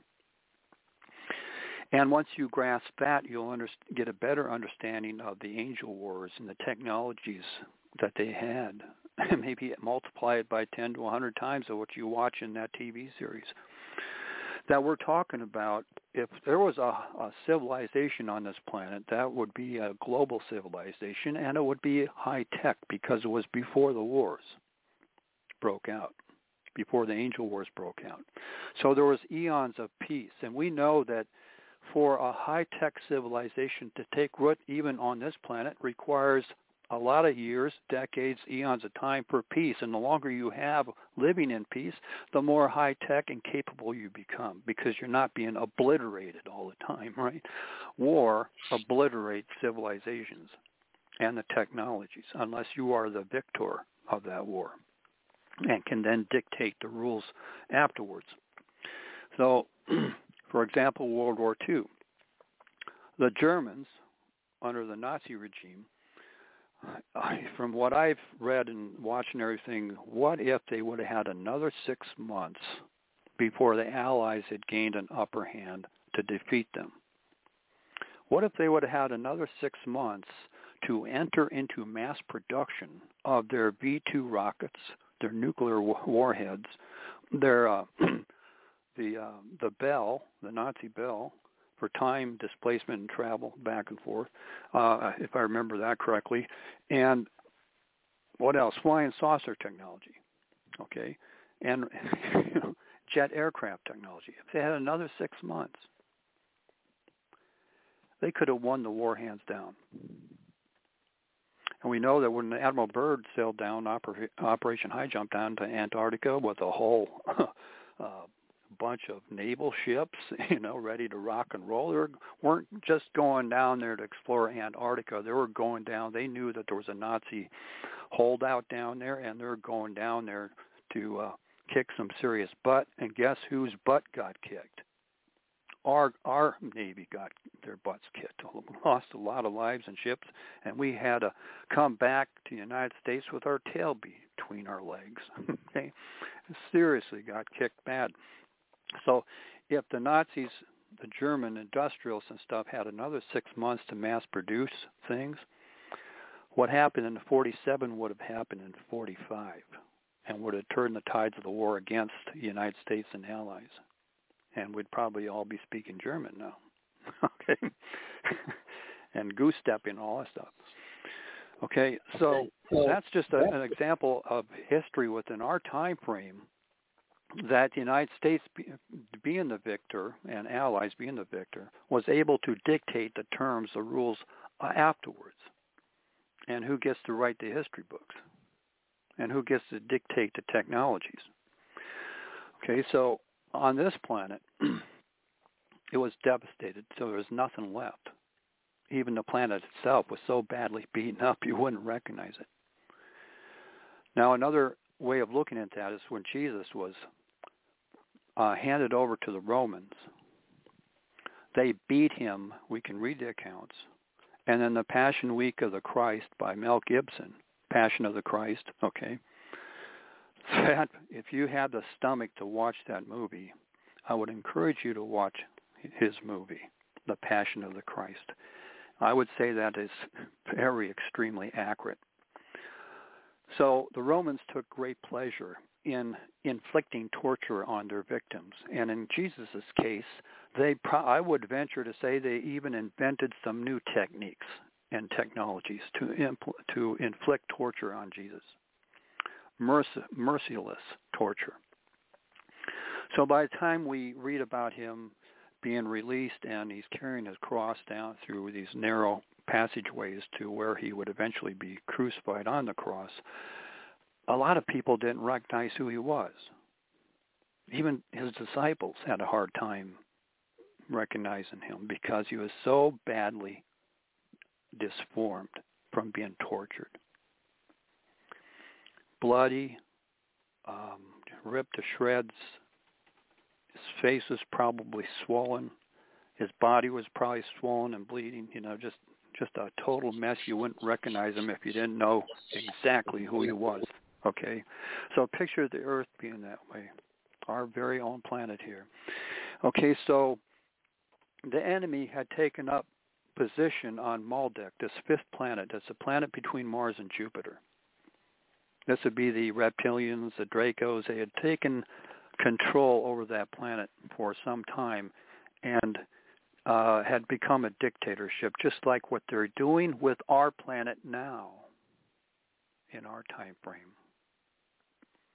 The Dracos, the reptilians, the shapeshifters have taken control of our planet, and they're in such control that they don't worry about us anymore. They can just come right out in plain sight of day and do their evil, because anybody that potentially could do something to stop this are compromised in some way or one fashion or another to not render justice where injustice is due. Even the Supreme Court of the United States, like John said earlier this evening, is compromised. Don't expect any true solutions from the Supreme Court. Don't expect any true solutions from Congress or from the presidency, no matter who's in office. It's all compromised. Your family doctor might be compromised. The hospitals may be compromised if the federal government is paying them big bucks to kill people and sweep it under the rug. Can you trust them anymore?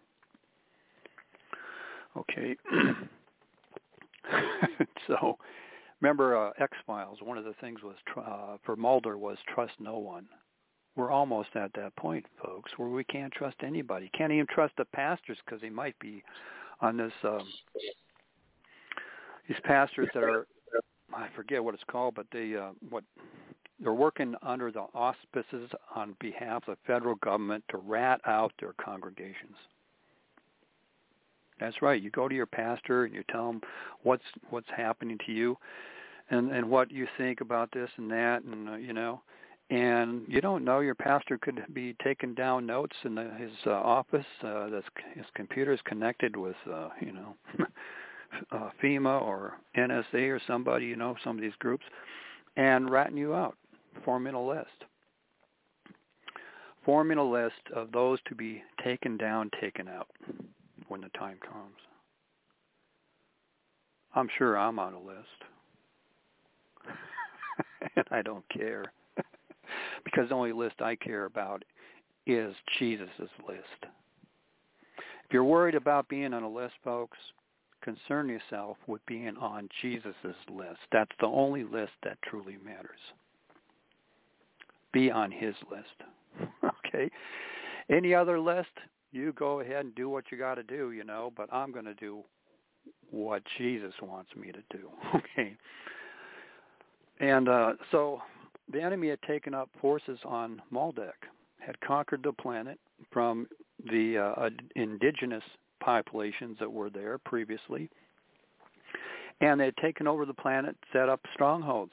And so we have a Death Star scenario. Now, we would think that typically we think that all the bad guys on this planet are all coordinated perfectly, right? So we think of, for example, the 13 Illuminati bloodlines. We think they're all working together for the eventual outcome.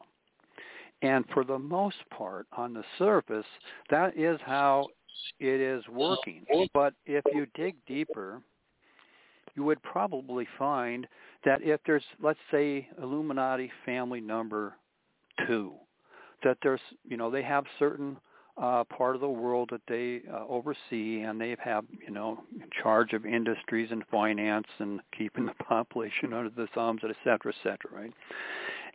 But something happens and to form a weakness in family number 2, and then family number 11 takes advantage of to undermine family number 2.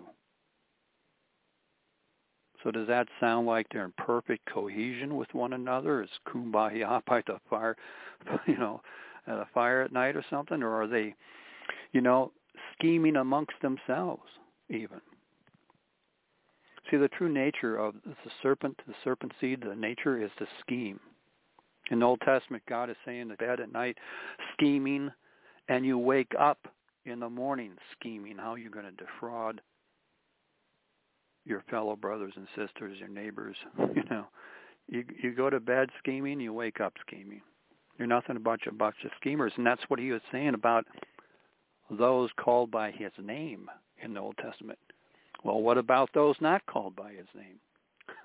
Think how much more they go to bed scheming and wake up scheming and spend the whole waking moments scheming how to topple somebody else. So don't assume that all these 13 Illuminati bloodlines, the Council 300, the P2 Club, the Masons, Illuminati, the Synagogue of Satan have everything in perfect synchronity with one another.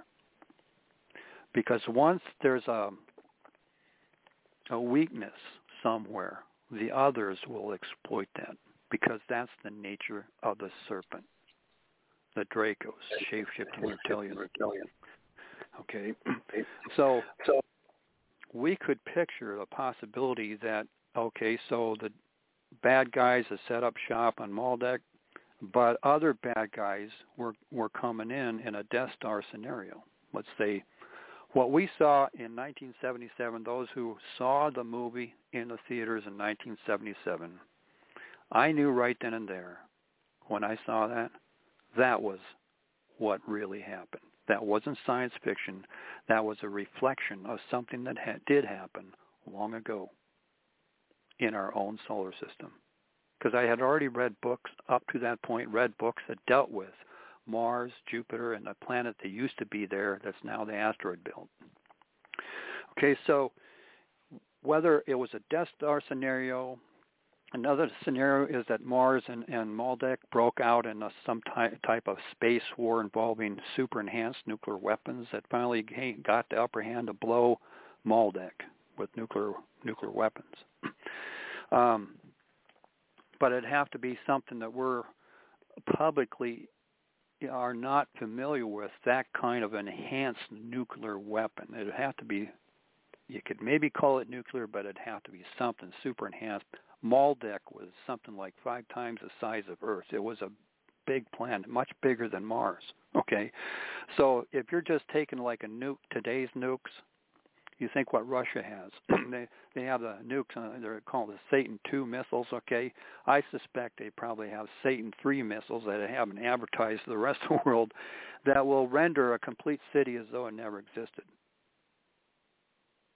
All the people, all the buildings, everything gone in a flash. It's all gone. Atomized, blasted to bits, blasted into the kingdom come, okay? Gone. All right, so picture... If Russia has that capability now, picture what a super civilization in this Angel Wars would have had, capable of a nuclear weapon that might have been able to take out an entire planet if you could gain access to that kind of technology. And maybe Mars had access to that and Maldek didn't, who knows. Okay, but that's one scenario, that they launched nukes back and forth against each other, and Maldek was blown. Another possibility is that this the Nibiru, Planet X, the black sun system, wraps around every 3,600 years. And maybe during this Angel Wars scenario, that it too had been swinging into our solar system, and one of its planets collided with one of our planets. Now, if that be the case, there should be evidence. Scientists are they have spent decades looking at things out there, right? Astrophysicists and looking through the telescopes and space probes and everything. So they've had a lot of time already to try to do their best to analyze, okay, what is in that asteroid belt? What's floating around in there? To determine, okay, well, we got ones that look like this and other ones look at that, and what are we looking at, okay? So I would say, if that be the case, a planet colliding with a planet, rendering both of them into an asteroid belt, there should be evidence of Maldek, and there should be evidence of this other planet colliding together. There would be fragments, asteroids, fragments, etc. And Maldek was a fully formed planet with an atmosphere and oceans, etc., and civilizations, okay, just like your Earth, but about 5 times bigger. Okay, so picture a planet exploding by whatever means. You have a sudden, instantaneously rapid cooling effect. So you might have an ocean, and because of the, if you suddenly freeze ocean, it turns into ice, right? Sudden, rapid freezing of water everywhere, turning into solid blocks of ice. And all life that's in the oceans, in the lakes, etc., frozen within that ice. And then it gets smashed to pieces. You have some that's atomized, some that's big chunks that later become comets, okay? Later become comets. So as we look at comets today, and we realize, well, they're like dirty ice, okay? Well, that's ice. The key component there is ice. Is that ice from a former ocean on Maldek? And is there like a whale embedded in that ice, or porpoises, or some dinosaur type of creature that might be embedded in there? If we could capture it and have it melt down and find out just what's in there, from microbes to, is there a dinosaur in there, some kind of life form that might have existed back then before it got obliterated. Okay, so there's all these possibilities. What are we looking at? Okay, so a planet, possibly two planets get blown to bits, colliding into each other. So there should be evidences of two planets, not just one. So if it was a Death Star scenario or a nuclear weapon type of scenario exchange between Mars and Maldek, then there would be evidences of nuclear type of radiation, some kind. There would not be evidence of a planetary collision. There would be evidences of a warfare scenario, not a planetary collision. So we need to find out what are we looking at in that asteroid belt. And then to realize that however Maldek was destroyed, that especially through a Star Wars scenario or a nuclear weapon exchange scenario, a high-tech type of nuclear exchange, that, again, we typically think in terms of our three-dimensional reality. Well, if we understand that there's other dimensions around us, okay, so is this planet, or if there was two planets that collided and they both exploded, but the fragments are going in 360-degree different directions and multidimensional. Because some scientists believe that if you put all the mass of all the asteroids and the dust in the asteroid belt back together, you don't get enough quite there to form a planet. Well, of course, because some of the chunks blasted into Jupiter and other planets, that might have been in line of wherever the chunks went out, in the 360 degrees, right, and multidimensional. Some of them might have blasted into Jupiter, some into Saturn, Uranus, Neptune, etc. Maybe floating out there in space. One of those, every 300 years something comes whizzing by, one of those rare events that come whizzing by on a very elliptical trajectory. And then some chunks would have blasted into Mars. We know that there was a massive pummeling of Mars that wiped out its civilization. Its atmosphere was ripped away. And we know now that I knew 40-some years ago from reading books that there was lakes and rivers and life on Mars long ago. But science, they may come up with theories, but they like to take it step by step. And you can understand why they do that, step by step. And it's not like you can just drive over to Mars and take a soil sample or air sample, or look for life and then drive back to your laboratory, It's a long ways away, and you got to send space probes and have all that technology to do this. And they're doing as many tests as they can think of while they have a probe there on Mars and send the results back to Earth to analyze things. So they are always careful about what they think about something because they don't want to jump the gun and have egg on their face. You can understand that. But for those of us who've read ancient accounts, from the ancients, the legends and the stories that have been handed down for millennia, and in modern books to like books that I read 40-some years ago, it's a no-brainer that there was life on Mars. And it's a no-brainer that there was a planet where the asteroid belt is. It's a no-brainer. So something happened that obliterated. And in the process of obliterating that fifth planet, Mars got wiped out. And what if these big blobs inside the Earth's molten core are big chunks of Moldick that slammed into the Earth? Now imagine living here at that time. And you know war's on your doorstep. And Earth defenses are on high alert. Okay, well, they can, take on the guys, whoever's the bad guys, right? If you're the bad guys, you think the good guys are the bad guys, right? And if you're the good guys, you think the bad guys are the bad guys. So, it depends on what side of the fence you're on, what side of the battlefield you're on, who the good guys, bad guys are. But Earth defenses are on high alert for what if there was a Death Star scenario to try to fight the Death Star, or if there was a nuclear exchange between Mars and Moldick. Well, maybe there was about to be one with the Earth twos, but on high alert. But when Moldick exploded, what in the world could you possibly do to defend Earth from a huge chunk of Moldick, maybe 2 or 3, coming in at super speed? You've only got hours. You cannot evacuate the planet. You can only evacuate the few that are on the inside knowing about this. Just like today, we have the secret space program. And when the crap comes down on this planet, the elite have their escape plans already in place to blast off into space via the secret space program and settle on another planet. And some of them probably have done that already. But it would be restricted to within the fallen 1/3 of the original creation. Thing to understand is we know that history repeats itself.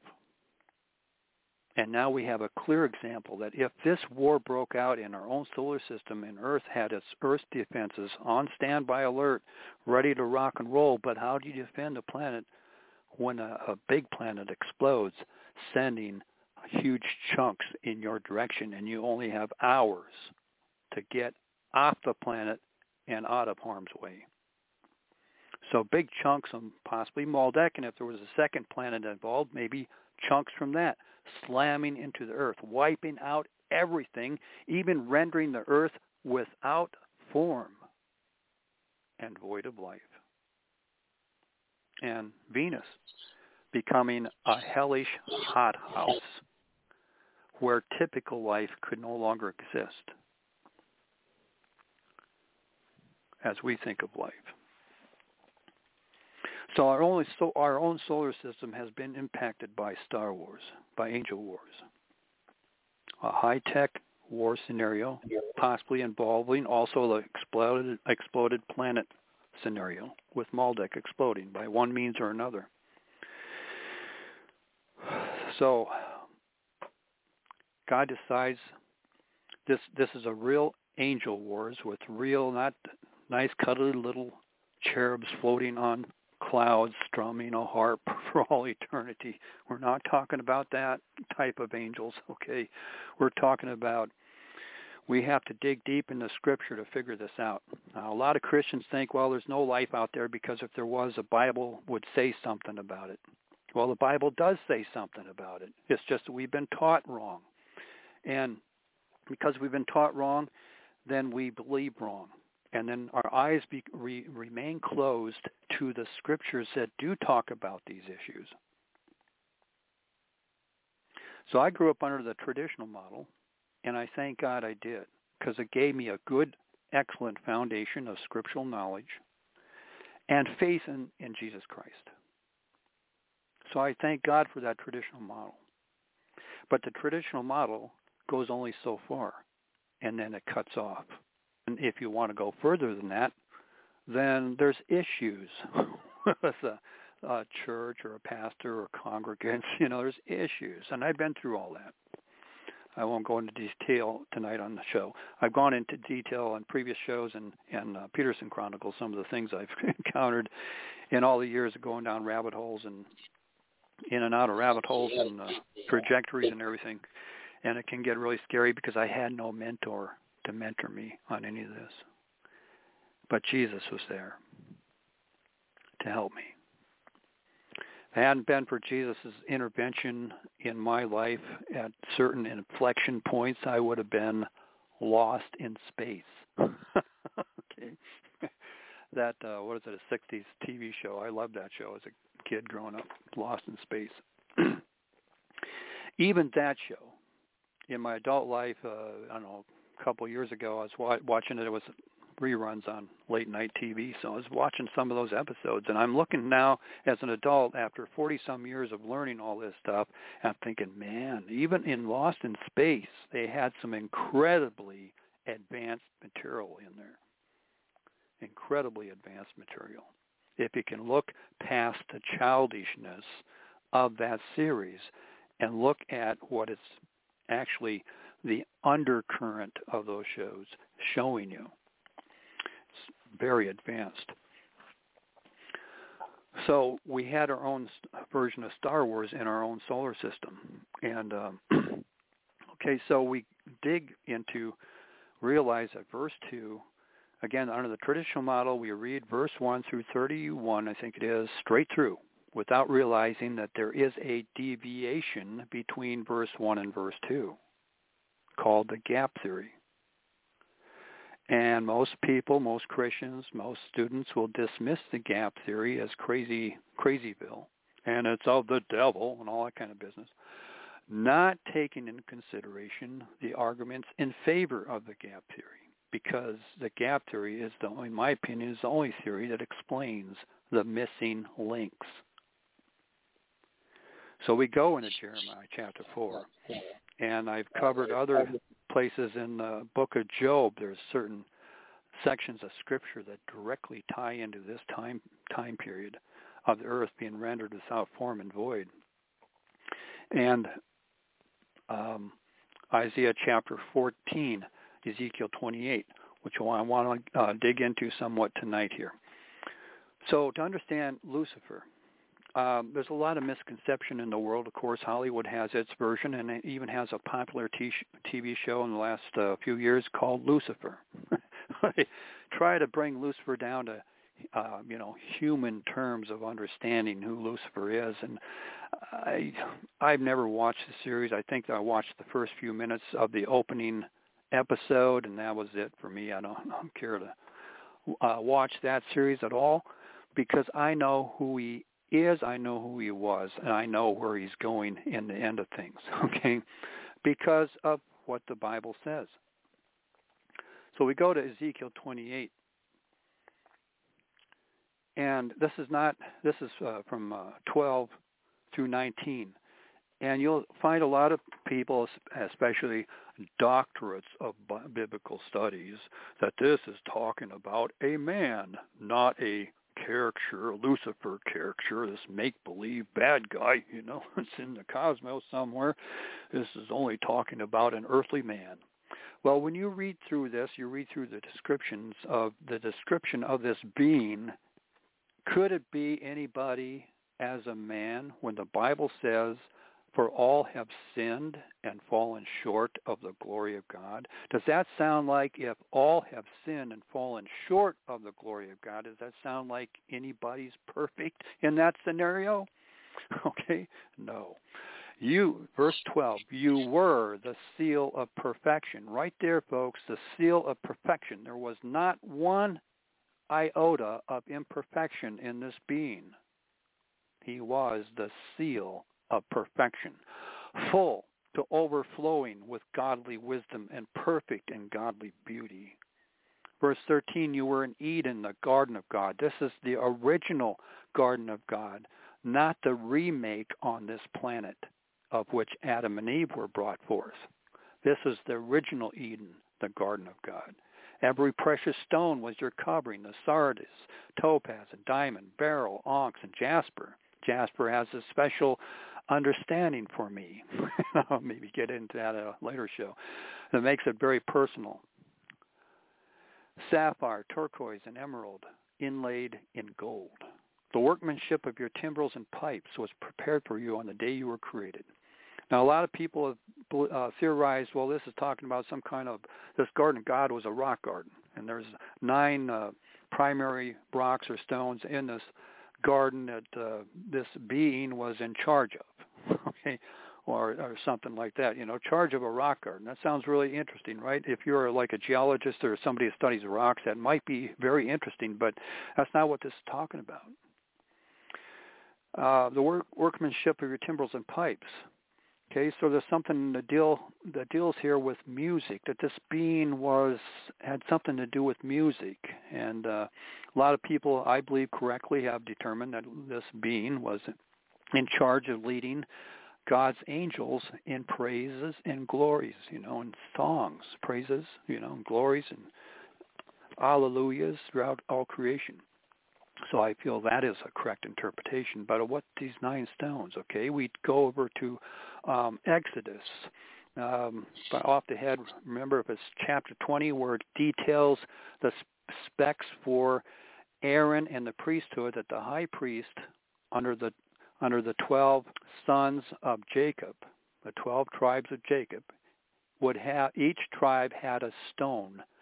So each stone, there was 12 stones in the breastplate inlaid in gold on this breastplate, a 3 by 4, is it, or 4 by 3 arrangement of these stones inlaid in gold, and that was the breastplate that the high priest would place over the ephod. And there was other hallowed clothing items, as well as other items like the 2 stones, one on each of the shoulder stones, that were all dedicated only for the high priest to wear. Okay, so we can borrow from that example over in Exodus, and we bring it back here to 13, verse 13. What this plainly tells us, folks, but indirectly, you have to draw the connections to understand that verse 13 is telling us that this being that we call Lucifer was the high priest of the 9-stone covenant, what would become the 9 angelic orders. And each order of angels had a top angel that was represented by that stone, just like each of the tribes of Jacob, of the 12 tribes. Each tribe had its stone, and each stone had its son of origin correlating with that stone under Jacob/Israel. So each of these stones, he was the living ephod, the living breastplate before the throne of God. He was the high priest. Now, this was before there was any sin, so he didn't have to atone for the sins of anybody because it didn't exist at this point. So even at this point, the role of a high priest was to represent creation, to bring the praises, the petitions, etc., of creation to the throne, and then to take from the throne of God the answers to those praises and petitions, as well as the latest Word of God hot off the press to the rest of creation. So the high priest was the nexus, the go-between, okay, part of God's governmental structure of things, of his creation. Okay, so he was the high priest of the 9-stone covenant of the 9 angelic orders. You can count on that. Verse 13 is telling us that. 14, you were the anointed cherub who covereth. I established you. Okay, so Lucifer was the anointed cherub who covereth. Covereth what? Covereth God's creation. He was the high priest representing creation before the throne. The high priest who covereth. And God established him as such. This wasn't some act of evolution. It wasn't some act of revolution. This was God had established Lucifer in this position, in this this job description. Okay, you were on the holy mountain of God. The holy mountain of God is God's top governmental structure over his creation as well as external to his creation. See, God, by definition of him being eternal, pre-existed Genesis 1:1. That should be easily understandable, that God, the Godhead, existed prior to Genesis 1:1. So God, by definition of who he is, his character, has some kind of, even before Genesis 1:1, had some type of governmental structure and order of things. There was some kind of reality that existed before Genesis 1:1.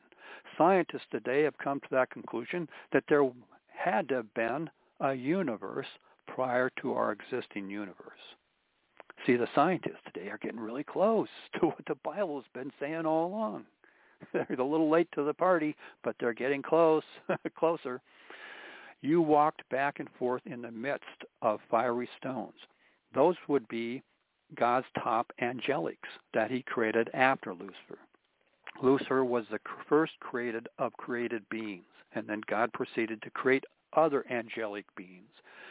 So we can picture that God would have separately created each of the 9 angelic orders, the top angel that would be the top of that angelic order or tribe of angels, that top angel of those 9, that would later become known as the Council of the 9. That's reflected in ancient Egyptian gods, the 9 gods of ancient Egypt, and there's other cultures that had 9 gods, okay? That's a big bingo right there. Where you see 9 is reflective of Lucifer's reality that goes all the way back here before things got corrupted. He had 9 stones, each stone representing a tribe of angelics, and that tribe expanding like a pyramid.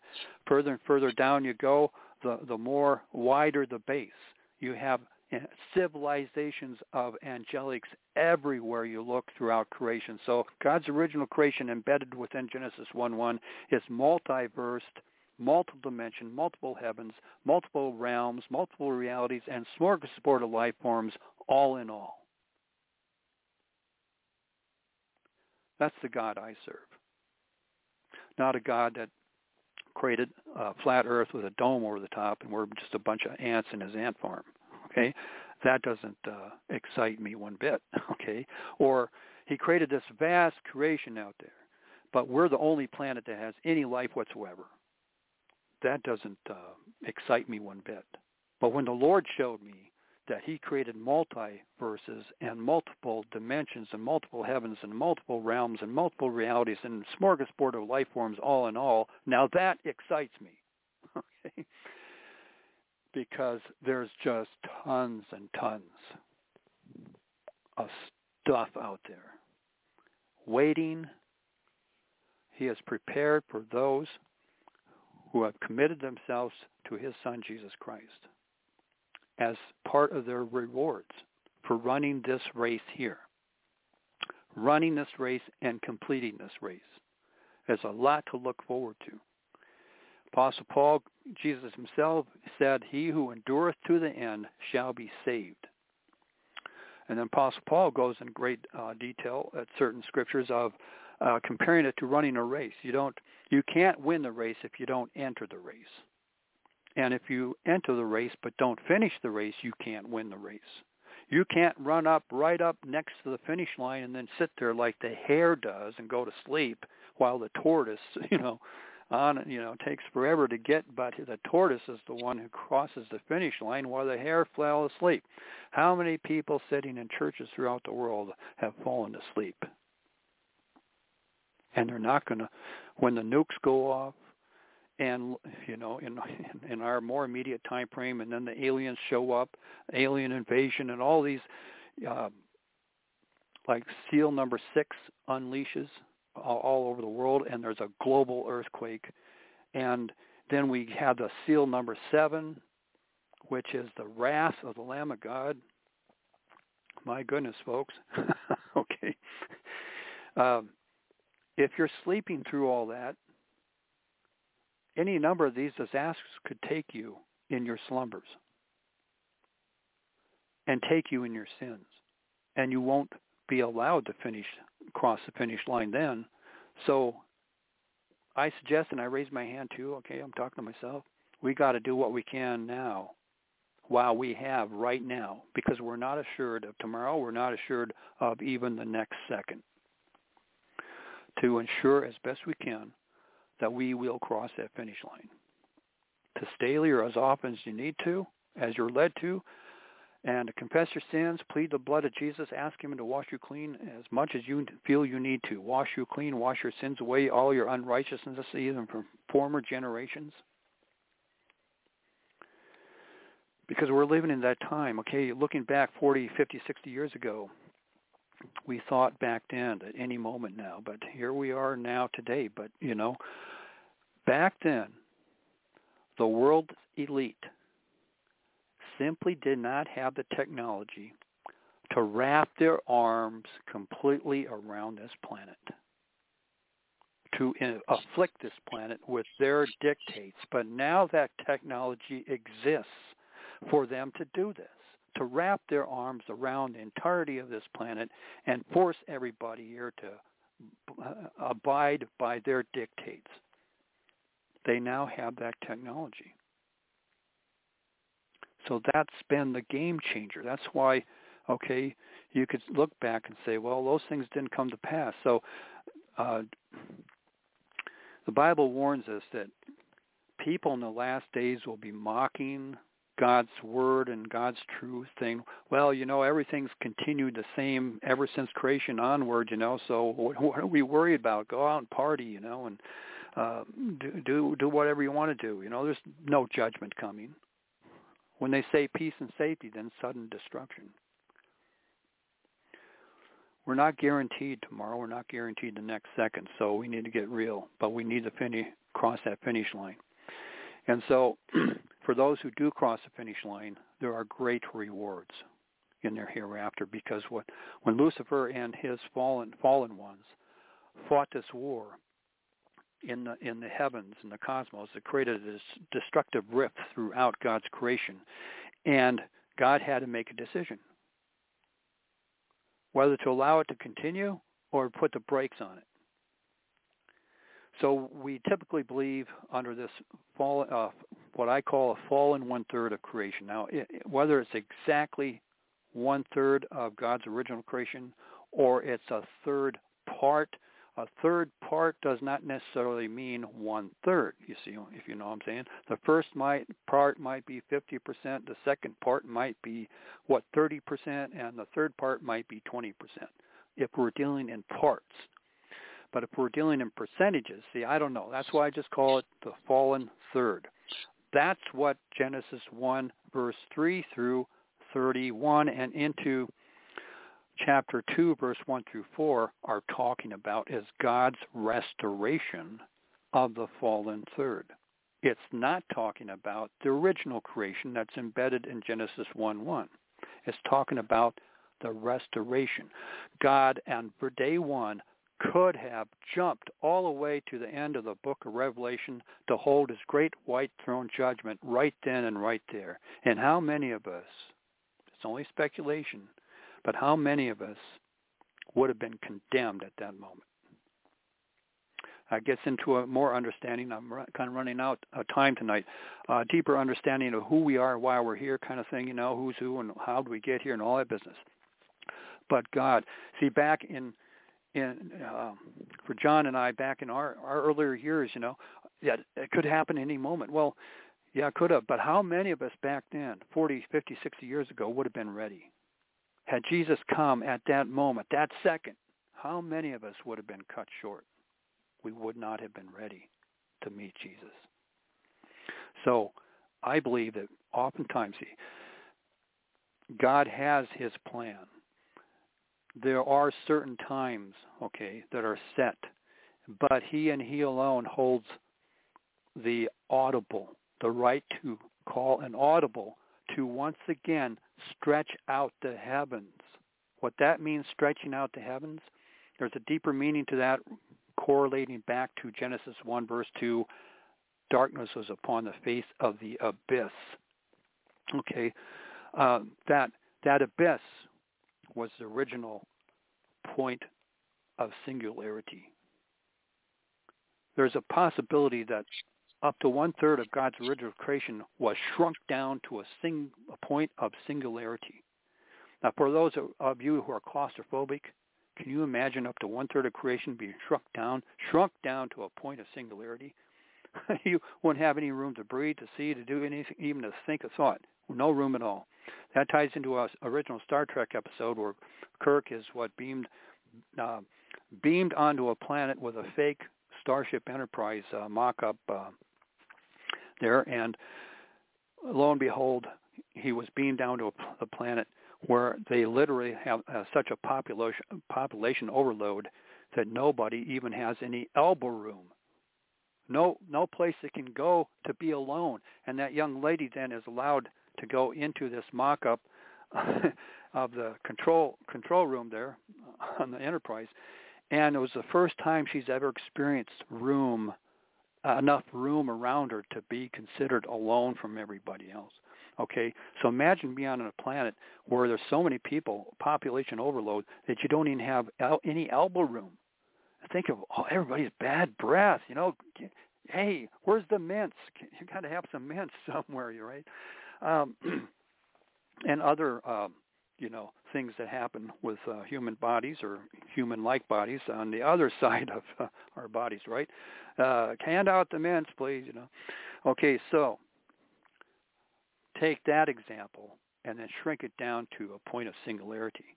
Then take that understanding and shrink a whole third, possibly a third of God's original creation, and shrink it down to a point of singularity. So that's what that abyss represents, in my opinion. And once again, what God had to do is he had to reach into that point of singularity and stretch those heavens out one more time. It did so originally in the original creation when it was part of the original creation. Now it's shrunk down. Now God has to reach in there. On day one, he speaks forth his light. He's stretching out the heavens in this realm of singularity. So it can take dimensionality once again. It can take that part of the multiverse that was in this, the part of the dimensions, the heavens, the realms, the entities, the beings that were all shrunk down, to expand them out so they have elbow room again.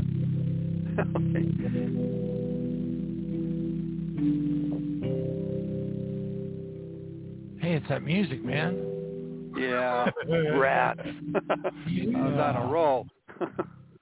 I know, but I also know when you get on a roll, man, it's going to go on for, what's going to happen is I'm going to fall asleep, and I'm going to be laying here, and 3 hours later, Blog Talk Radio will set off some kind of a freaky-deaky alarm, and everybody will be in bed, and they'll be like, man, that was really getting interesting, but I'm so tired. I don't think I can stay up another second. I know, and you're way out in the Dakotas, man. That's not fair. I mean, it's then plus, of course, you're retired, so you believe me, you don't want to have to go. Imagine, here's a good way to analogy for explaining what happened to me with this assignment. I arrived on the scene. My boss said, hey, there's a job, and I'm assigning you to it. Go over to the corner of East and Main Street, and you will meet the client. You go over to the client says, oh, good. You're the guy they sent us to build us a 10-story building. Excellent. And then you look over in the van with your company logo, and you see you have 2 pieces of plywood and a shovel. And they tell you they need it to be done in 2 weeks. And then everybody's mad at you, and, your job's on the line, and they're holding meetings. Why are you going to retire? And you're sitting there going, you handed me a bag of Labrador, and you want me to build a 10-story building? Can't I even have some toothpicks? Did anybody write a contract? Who made this stuff up? And then you're stuck holding the bag. You're just going, you got to be joking me, man. Yeah, I know. I've been there. Yeah, in my past. I know you have. We've talked about it before. God bless you, brother. I'll tell you what, I'm not just tired. I'm beaten. I might be, quote unquote, retired from my career background, but I'm still quite busy day to day, to where sometimes I want to pull my hair out. Oh no, a friend of mine at work retired. I'll never be able to retire. I'll have to work until I drop over dead, unless Jesus comes and rescues me, maybe. But yeah, a friend of mine, Todd, retired, and I'm so jealous. I told him, "Are you absolutely sure you and your wife don't need a butler? Because I don't need a lot of space, and I'll stay in the basement and just bring you guys drinks and stuff." And he's like, he says to me, he goes, "My wife thinks you're a little bit crazy." so anyway, so I'm going to send him, that's something I've never heard before, right? And then so I'm sending him this picture of a shirt I found that says, "I'm not really retired. I just work for my wife now." Yeah, that's it. There you go. Right? That's right. Yeah. There's no end to it all. And then, no, oh man. Anyway, great message. Very interesting. Thank you, Loren. God bless you. I'm excited. I hope, I don't know, in a way I miss doing the Pedersen Chronicles because we could focus a lot more on some things. Yeah. But the way things are going right now, to your point that our hearts could stop any second now, that's a pretty sobering thought. Because the way I'm feeling right now, I wouldn't be surprised if I don't wake up tomorrow. Oh, boy. I tell you, with everything going on and stuff, for me personally, I plead Jesus' blood over myself and my family, my loved ones and my friends, I literally plead his blood. And I go into, no weapon formed against so-and-so shall prosper, that kind of thing, to start living that way. Yeah. They can detonate a nuclear warhead over my head and, God's will be done. God's will be done. Whether I'm here, survive, whether I'm blasted into heaven, Yeah, the thing about it is I'm one of those people that if you put me in an Iranian prison and then send Rocky Balboa in and start punching me out, I'm going to crack. And that's where I'm at right now. I'm going to crack. And, we're supposed to be like Jesus. Jesus didn't call down, he could have called down legions of angels. Yep. He could have done many miraculous things to save, to ultimately. But no, he bore that cross. He drugged that. He did all the, and wow. I mean, and that's really how we're supposed to be. And so, I have got to get myself, I think all of us have to figure out and pray our way into a place where, Rocky Balboa can be punching us out. And, all we say is, Jesus loves you. God bless you. Pow! Ow, that hurt. Jesus loves you. Bam! Ow! Yep. Hey, just thought I'd like to let you know that Jesus loves you. Bam! So I'm getting ready to go to bed and wake up tomorrow so I can put on that smiley face and say, "Thank you, Jesus. This is the day that the Lord hath made. We will rejoice and be glad in it."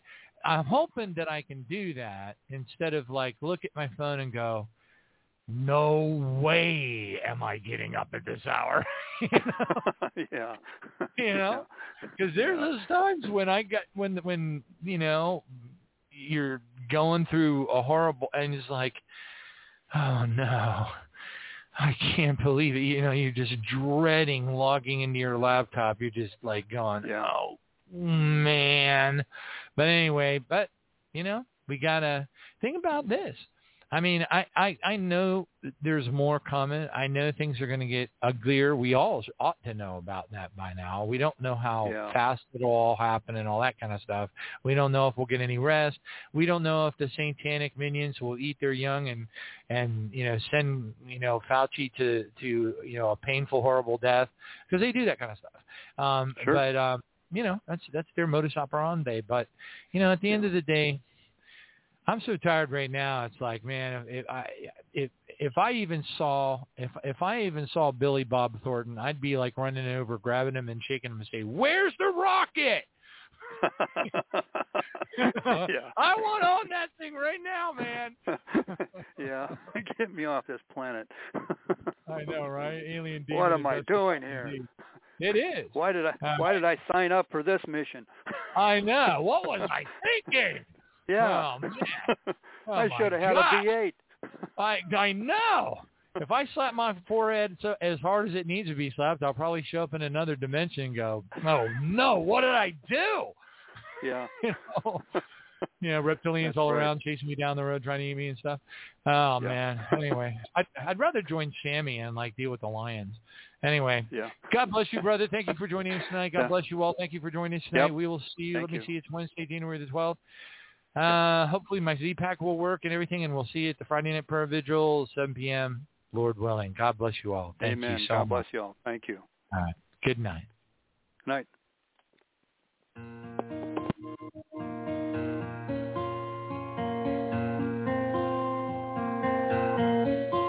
Lord, we come to you with repentant hearts.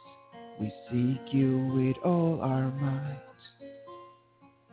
Sinners at the mercy of grace, redeemed we are by your embrace. Praise his holy name.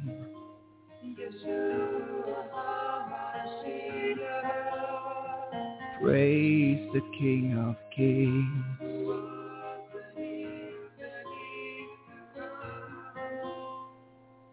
When will your coming be? When will your trumpet sound for me? For you we will endure until you come back for your bride to set her free.